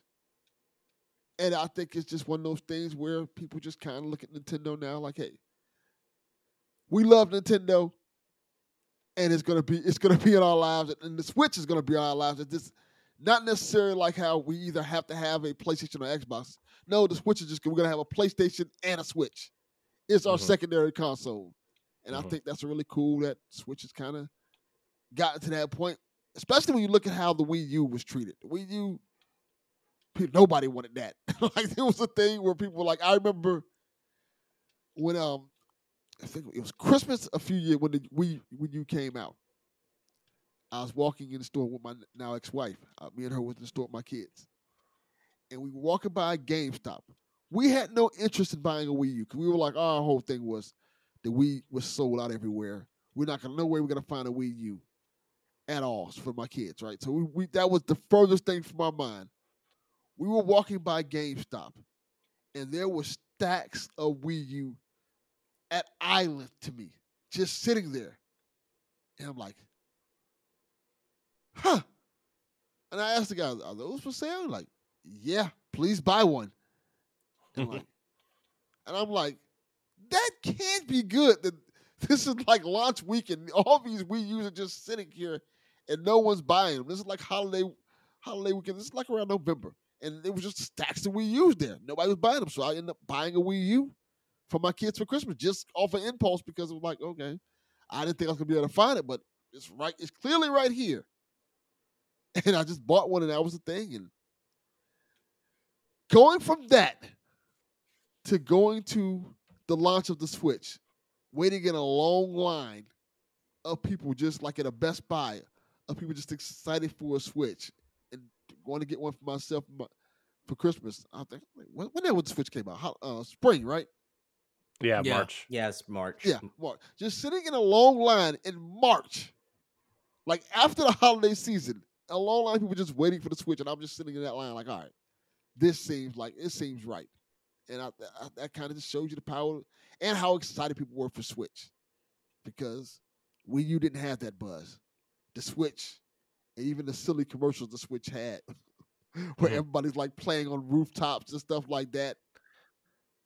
Oh, you mean you didn't throw your cool rooftop party with your Switch when you got it? Oh, man. We don't have rooftops in Miami. We don't have rooftops in Akron either, so don't worry about it. Wow. So yeah, happy birthday to the Nintendo Switch. It's 6 years. It's been a good 6 years. We've gotten some bangers like The Legend of Zelda: Breath of the Wild, Mario Odyssey. I would even throw Kirby and the Forgotten Lands in there, Fire Emblem. You're part of the problem. That's the only Kirby game that I think is like high titular Kirby. I think the rest of them are just, run of the mill kind of like, run of the mill Kirby games. I'm gonna be honest. Let's be honest. Which Kirby? That was the only Kirby game that felt like it could be a Game of the Year contender. Like the rest of them felt like they were just shovelware Kirby's. Talk about the claymation one on Wii U. Okay. You can't even remember the name of it. Rainbow Curse. Rainbow Curse. Rainbow Curse. Yeah. I didn't want to say Rainbow Road. That's why, because I'm doing the ranking Mario Kart stuff. And no, but it's been a really fun time with the Nintendo Switch. It's been 6 years. I do think like I hate to be the negative Nancy in the room, but like 6 years, we're starting to feel it. We are really starting to feel it. I wish we could get a Switch Pro or a Super Switch or a Switch with an SSD at least. Like. To be fair, we've been feeling it for about 3 years. But, yeah, for sure. Not me. For sure. But I mean, like the Switch is almost like it was almost like a heavyweight boxer. It was at the top of the heap, so to speak. Everyone loved it, and now it's like you can start to feel like some of the other people in the room now are like starting to actually be able to touch it, like actually crack its face open. It's like that Superman adage in the in Batman versus Superman where he's just like, I can make God bleed, so to speak, and it's that. Pokemon Scarlet and Violet was that like wake up call for a lot of people. So it was like, oh no, games run on like this on the Switch now, and now we have that. Now it has that narrative about it. Even if every game doesn't play like that, because Xenoverse played really well last year. Yeah, like even if it doesn't have that narrative like on every game now, because one of the most popular games on it played like Old Syrup at IHOP. It has that narrative behind it. So what I'm saying is, like, long story short, is that we're feeling the age. We really need a Switch Pro. We need a Switch 2, a Super Switch, whatever you want to call it. Like, we need that right now. And quite frankly, I know some people who are actually worried about like Tears of the Kingdom. How is it going to play? How is it going to look? Is it going to be the best game it possibly can be on the Switch? Like, the narrative's out there. We need one now. Once again, Oh, Go ahead, Corey. I was gonna go real quick. Like, it's funny that you bring up like Pokemon and stuff because we were having that conversation, and then we turn around and play Metroid Prime Remastered, which granted it's a remaster, but they put a lot of work in some of the asset. I would, man, it's really floating that line of a remaster and a remake at this point. But really it is. runs at a flawless 60 frames a second. The graphics are great. Samus looks great. The skyboxes look great. It's just like, man, you have something like this running on the Switch at 60 frames a second and looks like this. And then you turn around and you look at Pokemon and it's like, oh my gosh, this game looks like it barely run on a 3DS. Like, it's just, man. Yeah. It again, it's the Nintendo problem of who's using the hardware correctly and who's not. And like, we got to get to a point where like it shouldn't matter who's using the hardware. We're just going to get great games that run great, and it doesn't matter. Exactly. And I mean, you don't have that problem with the other systems. It's sad to say. I'm like, Well, at that point, here's what I'm saying though. You don't have that problem where you blame the system. Yeah. Is where you have that problem. It's like, oh, that game got bottlenecked because of the system, because the system's capabilities. Yeah. Like, don't get me wrong, we got the Gotham Knights of the world Yeah. to where like that game kind of runs poorly, but like we don't blame Gotham Knights on Xbox or PlayStation.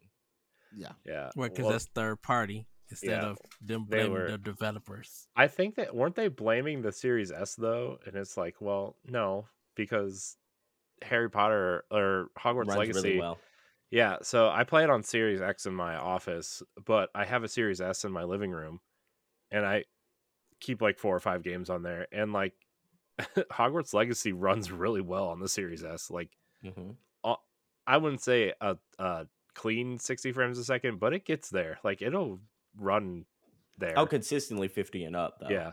I've never had a dip under 50, so I'm like, it's one of those things to where I'm like, and I heard you Ed mentioned that's not like first party, so to speak, but like you don't have any questions about Sony first party games right now. Like, you don't have any because there's none there to play to talk about. So what? There's a ton of Sony first party. Fur K, Ratchet and Clank Fur K. You have Returnal. You have God of War. You have Horizon Forbidden West. I'm like, there's tons of games now. Compared to the list of games that Nintendo has released throughout the years of Switch. I wanna point out that just to kind of play devil's advocate, a lot of the Sony first party stuff is also on PlayStation 4 at this point. That's true.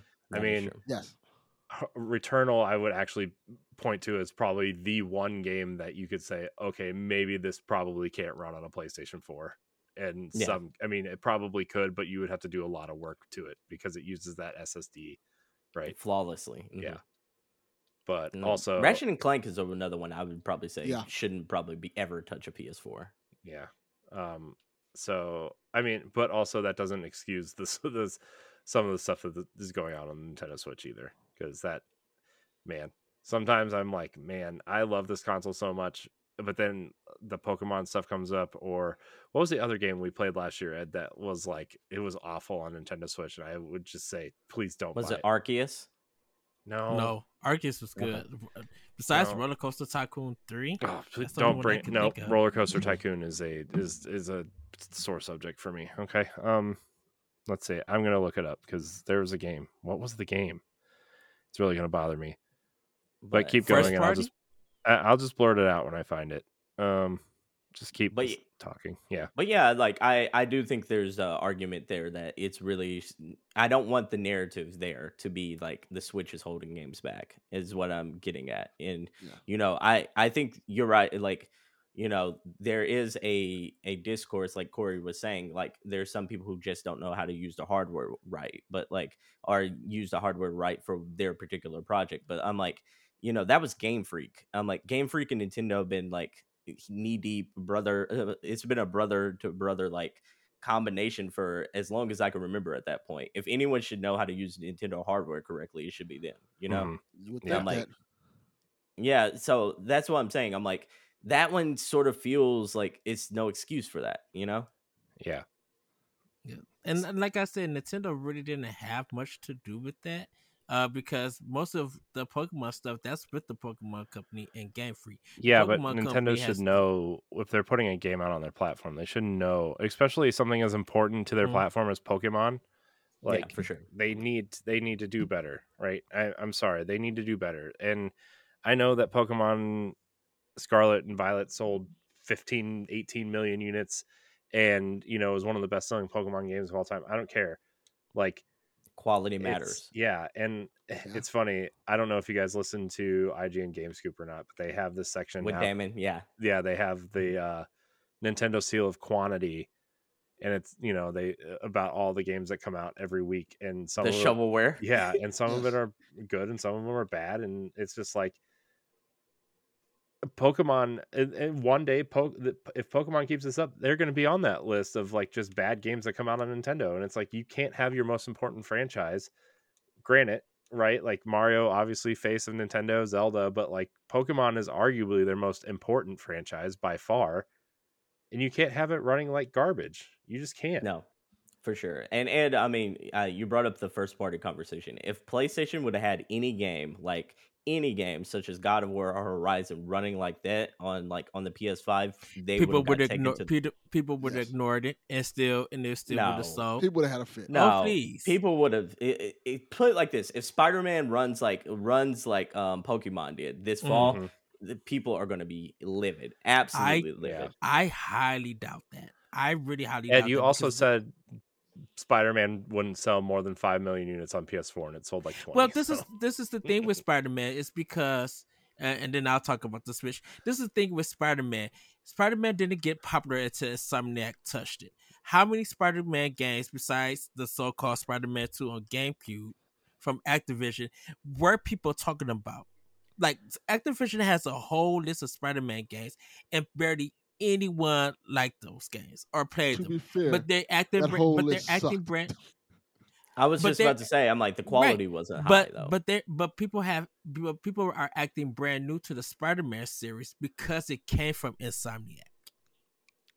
Well, So like, it's if because you they're already good though.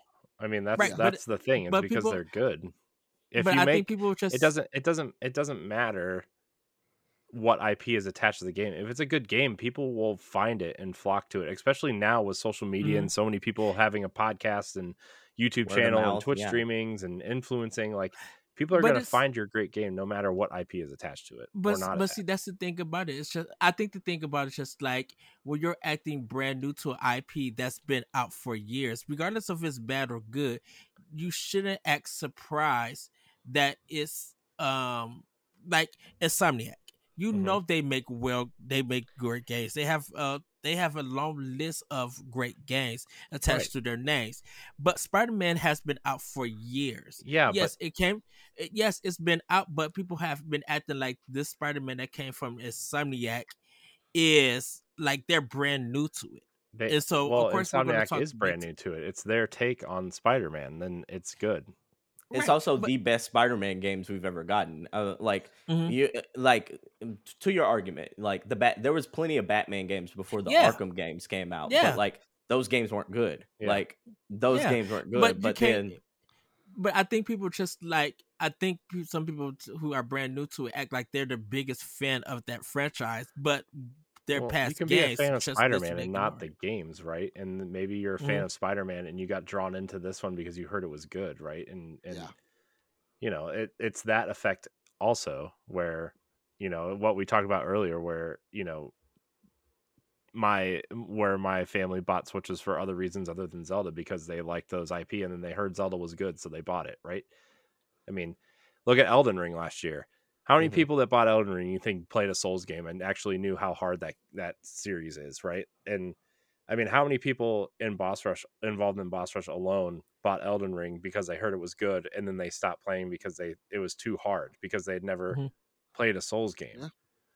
But How many- everybody said how the many game was good, so they bought it. How many people bought it just off of the name of James R.R. Martin? Like, hey, Right. He had something to do with it. Like, oh, so I got to try it. Exactly.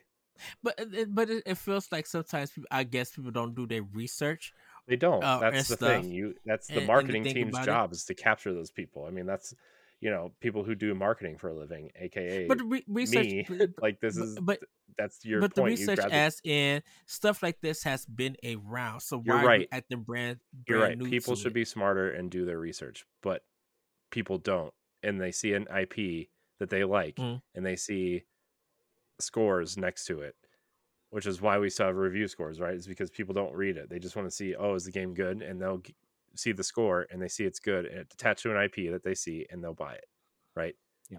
So yeah, it's the credibility of the reviewer to basically, and then they look at the score and then it's boom, like that's the way the world works. It's like, not everyone, it's the same way with movies. Not everyone is going to see a movie because they know it's going to be award winner. They're going to see a movie because it's an IP that they heard of and it reviewed well, Yeah, that's why it's something like, Avengers sells, does like $2 billion, and then something like The Whale will I was probably just about to mention The Whale. will probably not even break like $10 million, but also award winning and, probably one of the best movies made in the last 20 years, right? So I haven't seen it. I'm just using it as an example. But go ahead, Devin. You gonna say something? I think you guys kind of nailed it with that. Like, it's just based off the property. I think when it comes to Spider-Man, you have two main things to play there. You have a reputable company as Insomniac, because people are excited for those games. They make legendary games, whether you like them or not. They make amazing games. Then you have Spider-Man, who's arguably the most popular superhero in the world. You can make an argument for that. And then you meld those two together. And yes, there's been other Spider-Man games and stuff like that, but when you mold those two together, it's a winning formula. Then you add on the fact that the marketing campaign for that game was so good. Like, I remember when that game came out, everywhere you looked, they were showing you like commercials for that Spider-Man game. You were seeing like billboards for it. You were seeing that game everywhere. It was like heavy marketing in that game, and I think sports commercials, for sure. NFL commercials, that game was everywhere. Yes, I couldn't every other commercial during a Browns game I would watch was a freaking PlayStation / Spider-Man commercial. Donovan Mitchell was wearing it on his shoes. Yeah. It was everywhere. Yeah, and I think that plays into why, as opposed to the other games, this one sold 20 million because it was everywhere. Yeah, which is weird, and I'll get into the Switch that that Spider-Man sold that well, but Sunset Overdrive from the same company just got disrespected left and right. That's the other way, though. That's the other way. It's not a known IP either. Yeah, Sunset Overdrive's not an IP people known. Xbox was doing terrible at the time, right? I mean, they were in the midst of their entire downfall, and it was exclusive, and nobody wanted to buy an Xbox to play it, right? And that's, I mean, that was essentially it. But it came from the makers of Spider-Man, even though I get it, but Sunset, also A, Spider-Man wasn't out yet, so you couldn't market it that way, and B, Insomniac is so tied to PlayStation that it going to a rival platform that was doing terrible with an IP that nobody knew, that that. But then people end up going back to Sunset Overdrive and realizing how good it was. As they should, because Sunset Overdrive is amazing. It's a fantastic game. Yeah. But it's also like Insomniac was also building its reputation at the time too. Yeah. Like they did have some Ratchet and Clank games. They did have Spyro the Dragon, but none of those were like Game of the Year contenders though. So they were building their name. Resistance and stuff. Yeah. Resistance and Fuse and all those other shooters, but Fuse. But yeah, I mean, even still, Resistance didn't blow the world away. It was one of those things that like they were building their name up. Sunset Overdrive was probably the best game that they had put out to date. But like again, no one played it. No one played that system very much. So I'm like, it was a whirlwind of a whole bunch of like outlying situations that caused Sunset Overdrive to be a lackluster sales game, but a good overall game. Well, let me just talk about Switch. Because yes, can we hide? Yeah, for sure. Help. Because I think like I still don't consider the Wii U as a failure. In the sense that it did offer a lot of games, but at that time, some of the gaming communities and audience just didn't give it a chance and everything. Because when Switch came out, and yes, there are a lot of Wii U ports on there, some people have been realizing, oh, this was on Switch. This game was this good, so it's selling these million copies and stuff like Tokyo Mirage Session or Xenoblade Definitive, or like some of the stuff that they missed on Switch. I mean on Wii U. Now that's on Switch, people are realizing. A lot of people had this doubts like, oh, Switch is not going to have third party support. It's just going to be another Wii U. Even if it didn't have the third party support, Switch has done a lot that people don't realize. Limited run games wouldn't be at the place that it's at right now without Switch on people buying their games. Indies would have got the recognition and the double dipping that people have done on that for their games on Switch. Like people have bought the physical and the digital version of games. They've been doing that mostly on Switch. People have been buying like the Joy-Cons and stuff, or custom making the Joy-Cons. People been buying like the limited editions of Switch and stuff. And when it comes just with Nintendo games, like for people who say it didn't have games, you were getting almost 7 to 9 games per year from Nintendo alone. And regardless of if they were good or not or something, the library for Nintendo Switch was strong from Nintendo themselves. There's no way you can't deny that Fire Emblem Three Houses or Astral Chain or like Daemon X Machina or like just Link's Awakening remake and stuff, or Super Mario Odyssey, of course, Breath of the Wild and stuff. Like you cannot Metroid Dread, you cannot a series that no one in Japan really cared for, but when Metroid Dread came out, it did the numbers that it did. 3 million, that's good for a series like Metroid from for the past. So I feel like the 6 years that Switch has done for games and for gamers, like they put out a lot of stuff out there that is ready to be experienced. And people go back to the Switch and play some of those older games and everything. Like I talk about Xenoblade Chronicles 3 in such a good light because people wanted a mature story. You wanted something that's going to be action packed. Well, Xenoblade Chronicles 3 is here. So go out and get it. The stuff that people wanted for Nintendo, I feel like Switch has delivered. It's just now up to the people to go out and get it. For a console like Switch to be on top of the NPD in 3 countries, Japan, Europe, and America, month after month, year after year, that's crazy. Just from Nintendo alone with that stuff. Like Mario Kart is still selling numbers.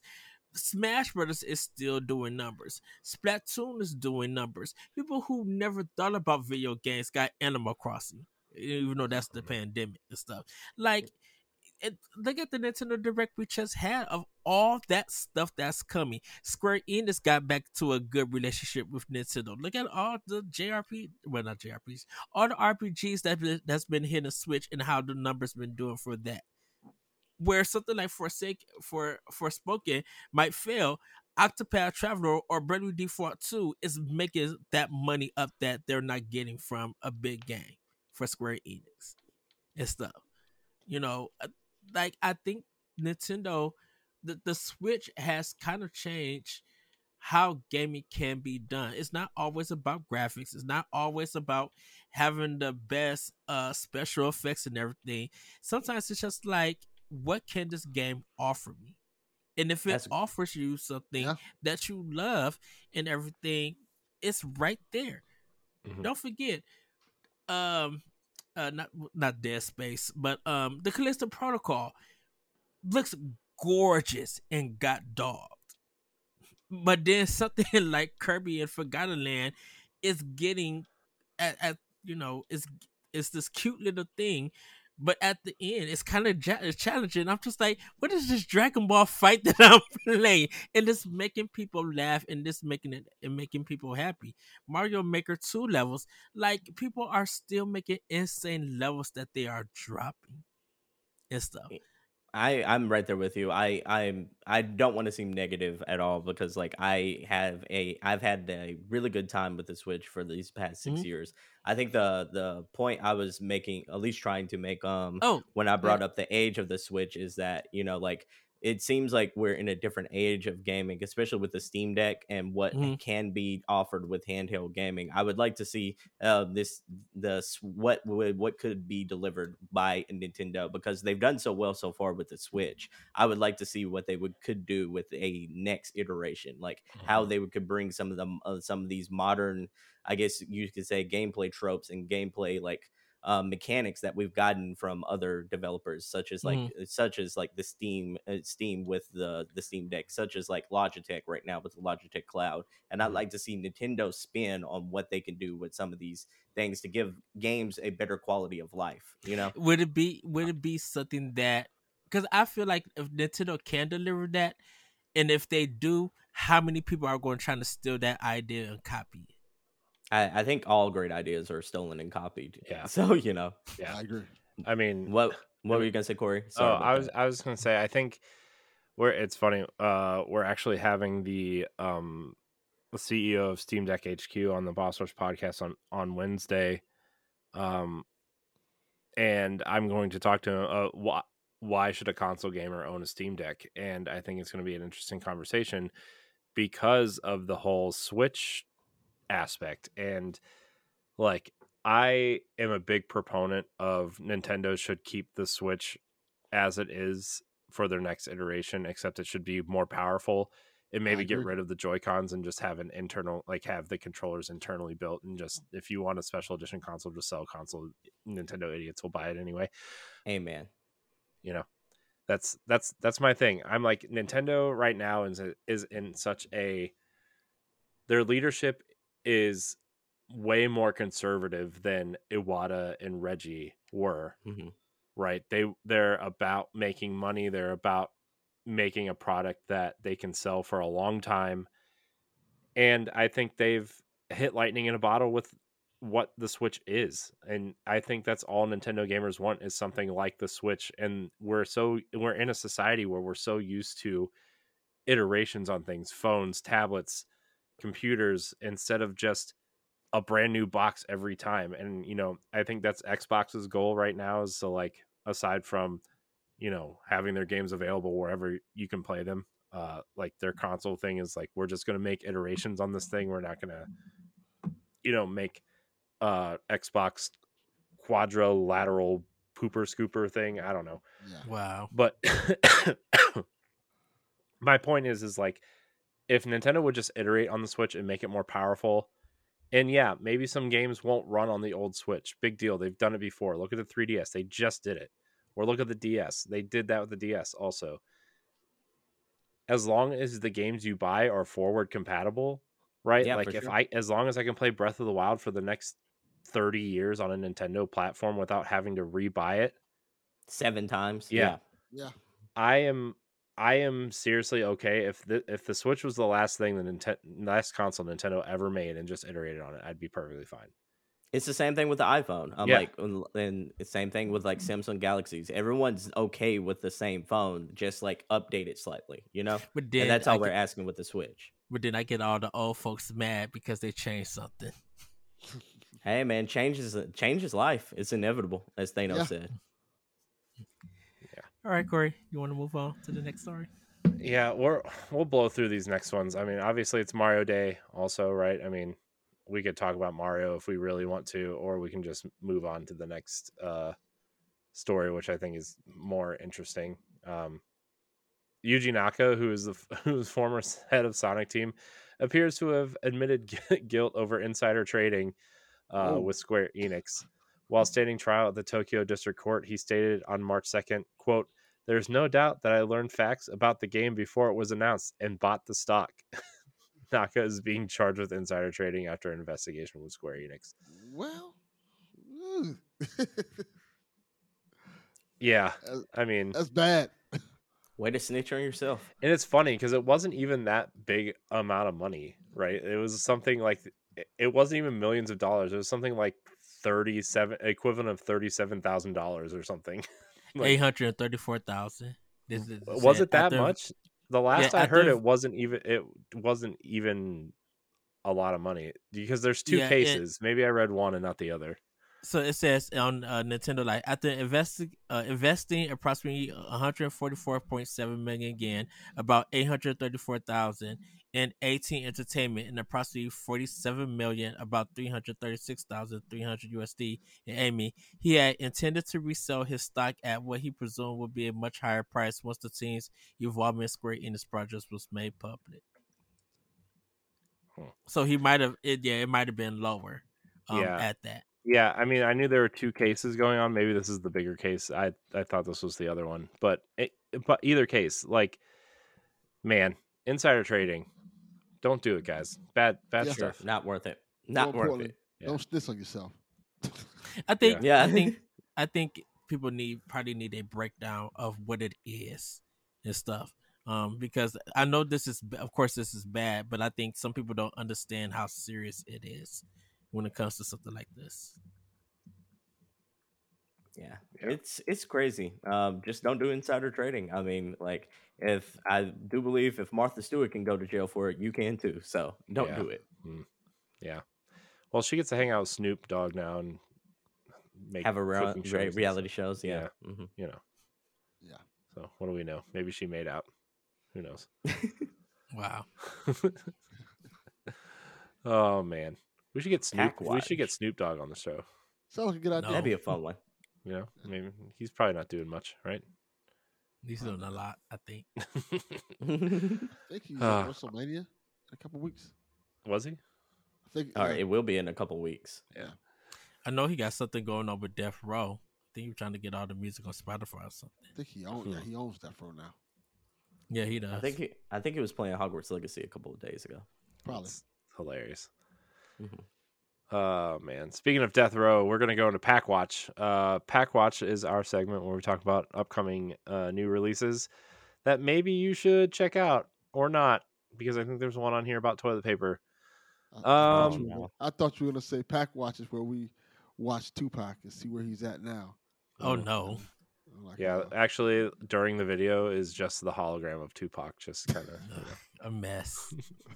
I'm here for it. We just replaced Ed with a hologram of Tupac. Wait, what? Tupac hosts the show. It's a lot. It's still your voice, Ed. Don't worry. Yeah, it's a lot of work to get the voice syncing, but it works. So. Why me? I don't know. It'd be pretty weird if we replaced me with Tupac, Ed.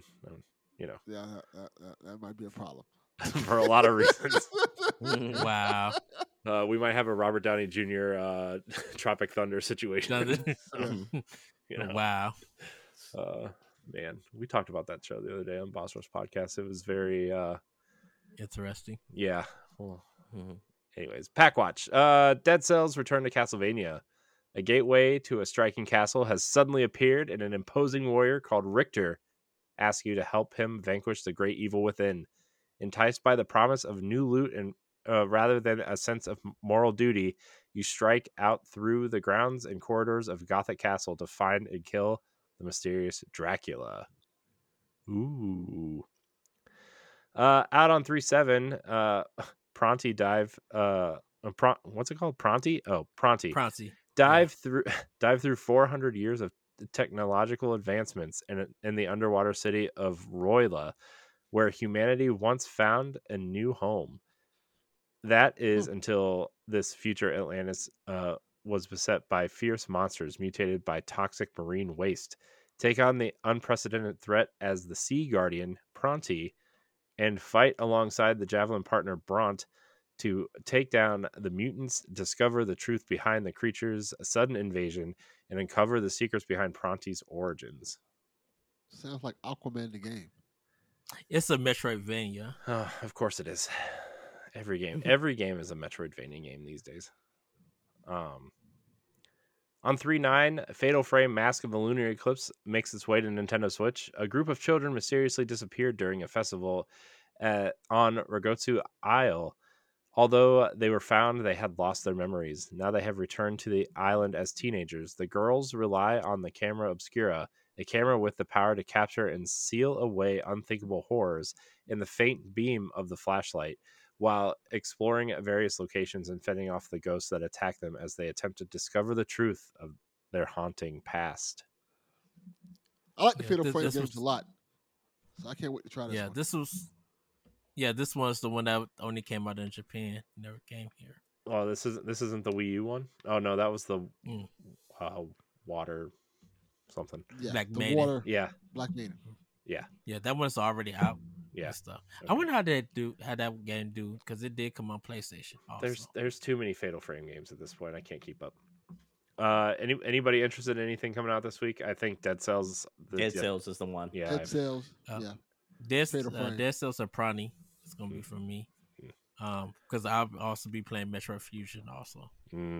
Metroid Fusion. I cannot wait for people to play Fusion. I'm ready for that game to kick so many people's tail. We should probably start adding games that are coming to Expansion Pass to this list as well. That's a good point. Yeah. Just make a note of that somewhere. Okay. Or let's just remember to do that because we don't take notes. That's why we're so successful,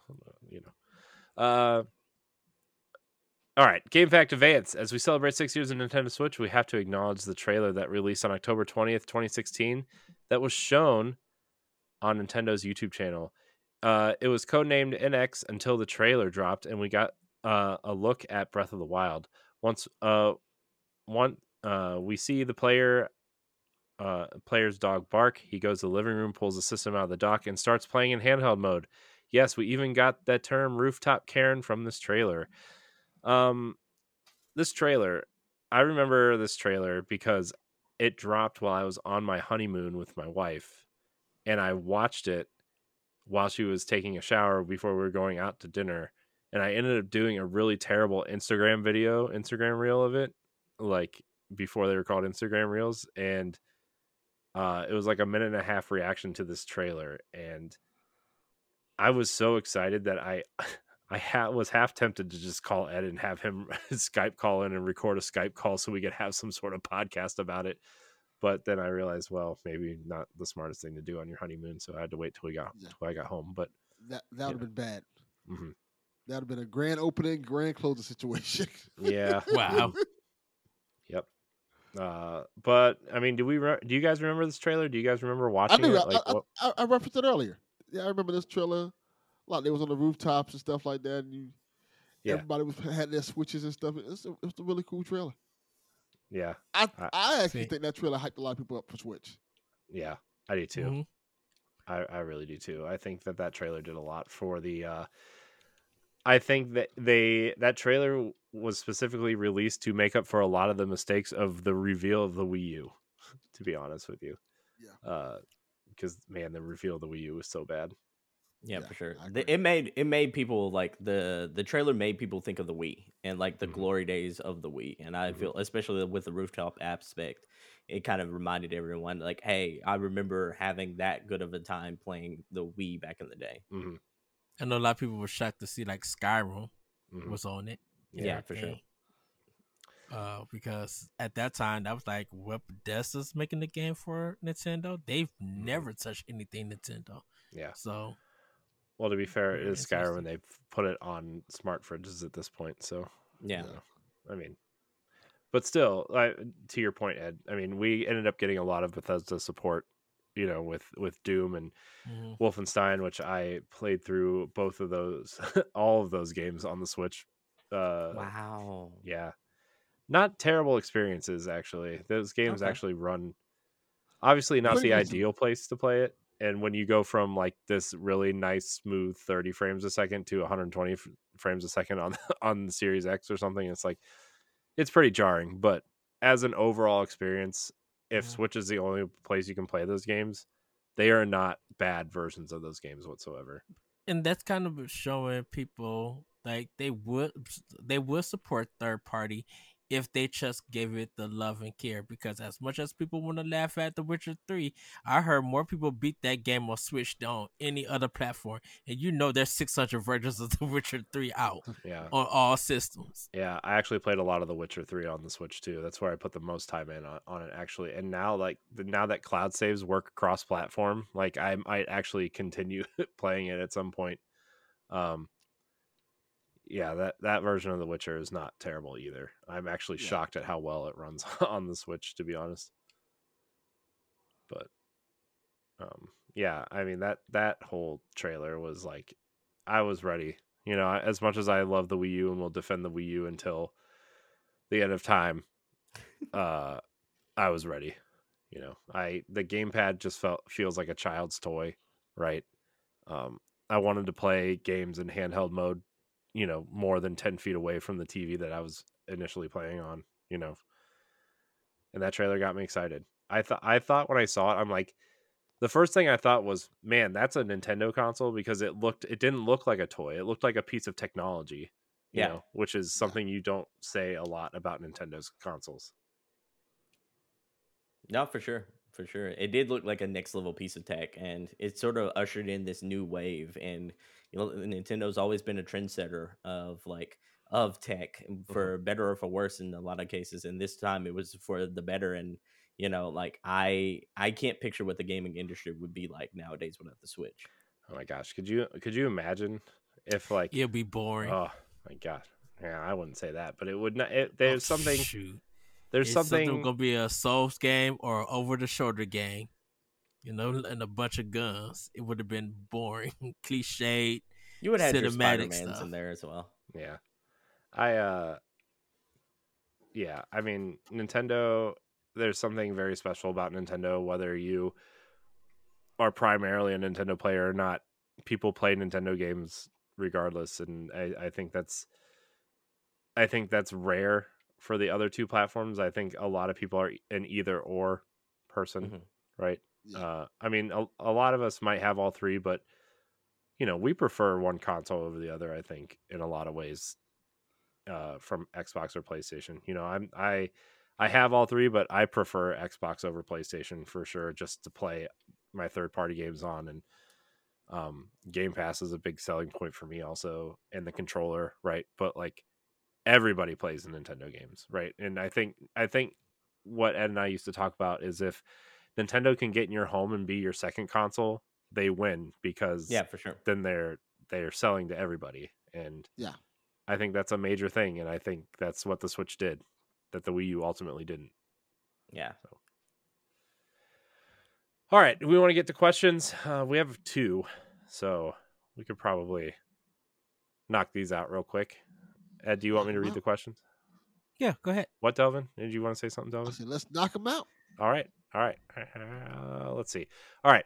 Jesse Douglas writes in. He said, my question is, with the ever-growing interest in tabletop games, if Nintendo was to make a tabletop-style game with its IP, what would you pick to get the makeover, and what tabletop style of game would it be like? Oh boy. So I'm going with Kid Icarus. Oh no. Oh boy. I would go with Kid Icarus as a because I'm like, you got the Greek theme and everything, and of course we always talk about an open world Kid Icarus game and everything. So I could see like that working. As for like what type of it, that one would be hard because I don't play a lot of tabletop, but like IP wise, I will choose Kid Icarus. What kind of game would it be though, Ed? Candyland meets Dungeons and Dragons. Oh no. I don't know what that even you looks lost like. me there. Yeah. Look, as someone who plays a lot of Candyland with my daughter, not sure not sure a Kid Icarus skin would clean that up for me. I mean, like, the world looks beautiful and everything, kind of like a Candyland game, but deep down it has some kind of, even though it's not really like a card base or stuff, but it would have like attributes and kind of like some kind of role playing game mechanic and things to it. So like, you know, having your die and things like that, you know, if you defeat a dungeon and everything, you may find treasure or get you know, or get something, and then you could probably add your amiibo to it for it. To get more stuff, or even could be able to customize your own amiibo or character for that game and stuff. Yeah. I'm thinking Xenoblade. Put Xenoblade in the tabletop. You almost make it very Dungeons and Dragons esque. I think that kind of speaks for itself. I think that like people would eat that up. Yeah, I think. Yeah, go ahead, Delvin. Sorry. I'm gonna cheat. Uh I'm gonna say Fire Emblem Risk. oh. Ooh, that's a good one though. That is a really good one. Yeah, That's straight up Risk with Fire Emblem characters, and you can kind of. It's Corey's just like Nick because he want his Fire Emblem Pirates game. I mean, I do want the Fire Emblem Pirates game. Okay, that was rumored like a year or two ago. I do want that, but That'd be fun. Risk. Almost One Piece, but Fire Emblem. Yeah. Oh, that'd be cool. Yeah. Yeah, just each piece is different. Why You not can- Fire Emblem Battleship? Get out of here. You're You fired. lost me. Yeah, Get I don't think it's the same. Like with Risk, you can kind of like you can have your own characters and stuff from your favorite Fire Emblem games, and you can kind of. But you're fighting another player with your team. Fire Emblem Fates, like Birthright versus Conquest, stuff like that. Yeah, and And you it's can buy. done. And much like a Nintendo fashion, you can just buy add-ons with whatever Fire Emblem game you want to add on to it. Well, that's more Yeah. money for Nintendo. And then you'll kill somebody and that's permadeath, so you can never use that card again. Well, now you can use the card to get it. It's just like regular Risk. They're just dead. Like Oh, I'm talking about Battleship. Oh, you're gross. Yeah, man, that'd be so cool. So I guess for me it would be. I mean, I think Dungeons and Dragons is kind of the easiest thing for like an RPG style, right? I mean, obviously. I think I would like to see some sort of like Zelda adventure in a Dungeons and Dragons, but I guess it would probably have to be something like a Four Swords style adventure, or maybe you use the Breath of the Wild champions or something, or create your own character. Like maybe that's it. You create your own character and kind of use one of the races that's provided from the Zelda universe and kind of just have a Dungeons and Dragon campaign through that. that'd be cool. I like what you're selling here. Imagine if they call it like Link's Multiverse, and where you bring in like the different links from different different Zelda games, Mhm. and like everyone's playing as a Link, but they're playing as different variations of Link. Yeah. So a That'd different be version of cool. Hyrule Warriors. Yeah, maybe. Yeah, for But sure. cooler. Yeah, that's what I would do, I think. Mhm. Or like I mean they already make like Monopoly Mario and stuff, right? So gross. Man. Our second question. Or Jesse also he comments, I'd love to see a Splatoon game that's a mix of Risk and Munchkin. Oh, that could be cool. I don't know what Munchkin is. What is that? I don't either. What is a Munchkin? That is the Like a card base, I think. that is the donuts you used to get at Krispy Kreme. The little small ones. Oh yeah, like the They little call them donut hole donut things. holes. Yeah. Mm. Oh, Munchkins for Dunkin' Donuts. Whatever, Ed. What? Everybody loves a donut. All right, our last question. Our last question comes from Infinite Rewind from Discord. Our friend Matt. Congratulations, Matt, by the way, on Yeah. having your baby. I'm very proud of Congratulations. you. Congratulations. You brought life in the world. Yeah. Scary world to bring life into, but we Yes. got to keep going, I guess. Nothing I have to worry about. Oh, jeez. create your own new Nintendo IP. Man, that's such a rough one. That's a lot. That's a heavy task. I know. So, I mean, I have Uh, crossover ideas, but nothing new. Like I think a game based in Hyrule that's also kind of like a Souls game would be cool. And I also want a Fire Emblem regular action RPG or JRPG or something. Those aren't new IPs, obviously, but like, but anyway, somebody make up something. Somebody make up something way cooler than I just said.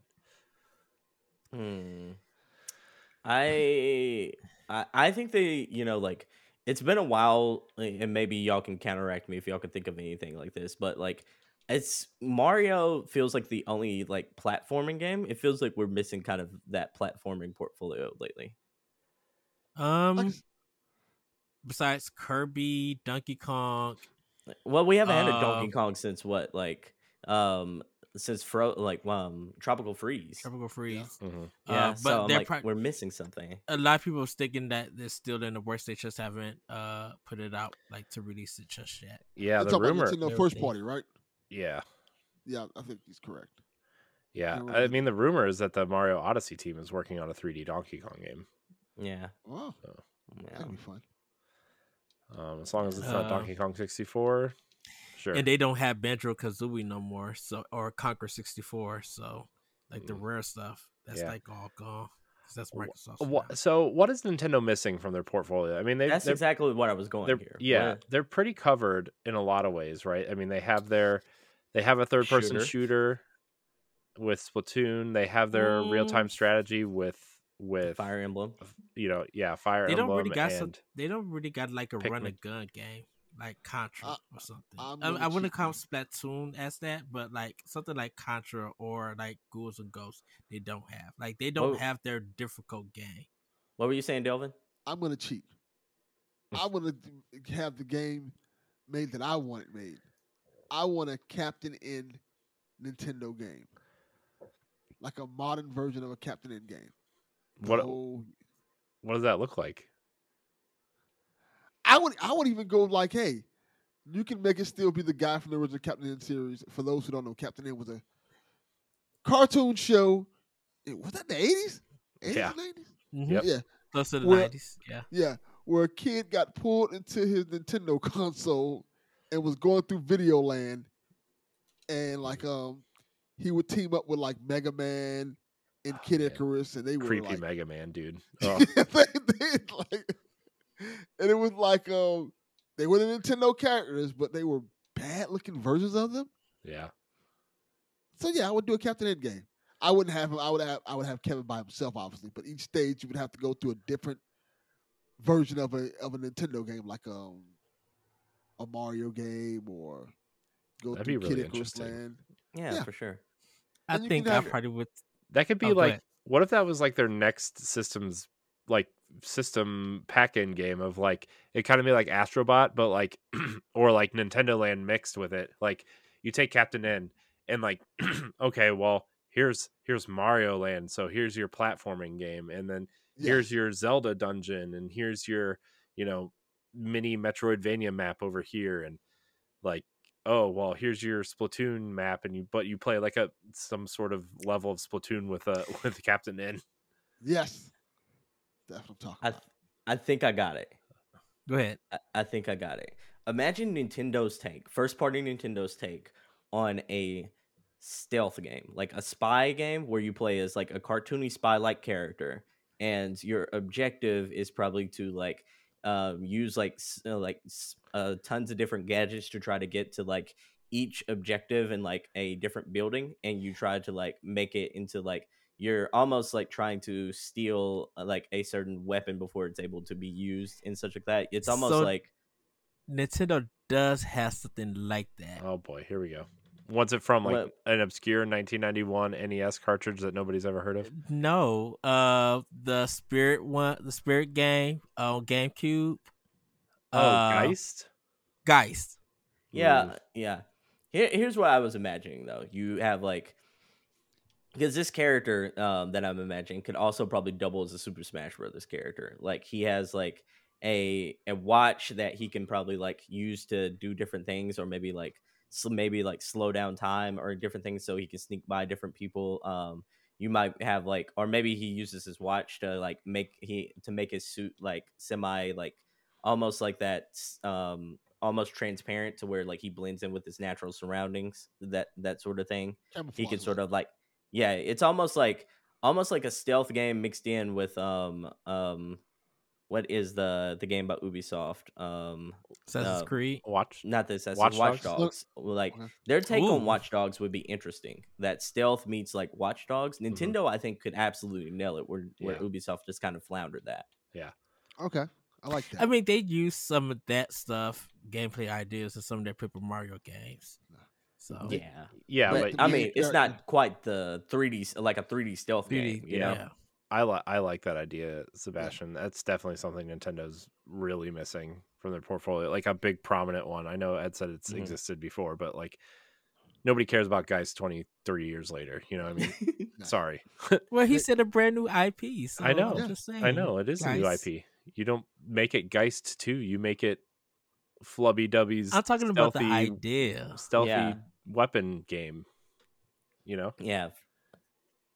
Like I would do like a beat 'em up Uniracer game. Yeah, I know. You pick all the weird games nobody cares about.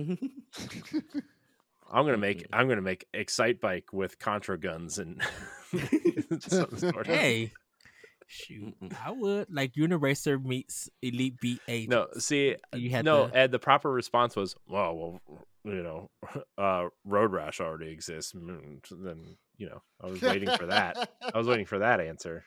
No, I failed me, Ed. No, I have. I feel like a Uniracer game that plays with like Elite Beat agents and stuff. So you got a music game and a racer at the same time. So in order to get faster, you have to be on beat so you go faster and everything. Yeah, that's creative. Another like genre they're missing is like a first party Nintendo that is like a Diablo style game. Yeah. There you go. Like their take on what a Diablo style game would be cool, but that spy game I think could also double as a Super Smash Brothers characters. So I'm leaning towards that. Secret Agent Toad. Oh, that'd be fun. Yeah, or maybe you can have different like amiibos come in and they can be like the spies, so to speak, and you can kind of use their different powers. That'd be cool. Yeah. Actually, to riff off your Diablo game and actually like you may have use for an amiibo. Like you could use the different amiibo to be the different characters, and then you could save your progress for those characters on the amiibo and take them with you. For sure. Yeah, for sure. So that's the kind of genres I feel like they're missing out on, like that, like Diablo style, a stealth game, and to be honest, they tried with ARMS, but like they're missing a boxing game, a legit like sports boxing game. Yeah, where's Punch Out at? Just bring back. I mean, they got the Wii boxing also, so. Yeah, but that wasn't great. Bring back Mike Tyson's Punch Out of that. Just like we ready to rumble, man. Yeah, ready to rumble. Ready to rumble. That's Afro Midway. Thunder. Oh man, it doesn't matter. Midway's not doing anything with it. They're gone. No, for sure. Nintendo can buy that. Well, wherever they are now. What is the Apple Studio name now? NetherRealm. What you want them to make Mortal Kombat versus Super Smash? I mean, that's why. I mean, because of Midway, now they're NetherRealm. Yeah, pretty much because Midway closed. Yeah, so. But still, that's funny. Yeah, we did it. Yeah, I think we did. I think we created a good IP there. We did. Look at that. Created a bunch. Right. There you go, Nintendo. Those are all free. Just credit. Tag me on them. Yeah. Yeah. Right. Give us some credit. Yeah. And give us a free review copy, a credit, and we want free tickets to Nintendo Land. That's all we want. The demands kind of went up as I kind of thought about more demands, but like those are the three demands for the new IP. That's chump change for Nintendo. Yeah, right? for sure. Yeah. All right. So, well, everybody, that's gonna be it for Nintendo Podcast, Nintendo Block Podcast. Wow. You want to try that again, Ed? Yeah, let's try it again. Power Block Podcast. I'm sorry, everybody. Goodness.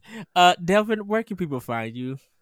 You can find me on Twitter at Delvin_Cox. Check out the Delvin Cox Experience anywhere you get podcasts. And Sebastian, where can they find you? Find me at the Single Player Experience Podcast, the perfect podcast for single player gamers to find out about good single player games to play. If you like dev interviews about single player games, if you like just finding out what needs to be in your video game backlog, check that podcast out. And then you can find me on Twitter at Sebastian23. All right. And everybody, have a great week. Have a great weekend. And we'll see you next time on Nintendo Power Block. Bye, everybody. Woohoo! You did it. Yeah. Nintendo Power Block is a product of Boss Rush Media, LLC, and is recorded from our headquarters in Akron, Ohio. The show is hosted by me, Edward Varnell. My co-hosts are Corey Derrick and Cordy Yikes. You can find Corey at IamCoreyNHD on Twitter and Instagram, as well as hosting the Boss Rush Podcast and Tower Casuals, the Destiny Podcast. You can find Cordy at Cordy_Yikes on Twitter, TikTok, and Instagram. You can find me at ThatRichardCole on Twitter and Instagram. Follow Nintendo Power Block on all social media platforms at Power Block Podcast. You can also follow Boss Rush Media and Boss Rush Network on all major social media platforms. Join the Boss Rush Network, Discord, and Facebook groups to interact with other friends and fans. Visit bossrush.net for more great content and patreon.com/bossrushmedia to learn how you can support this show. Thanks for listening, and we'll see you next time.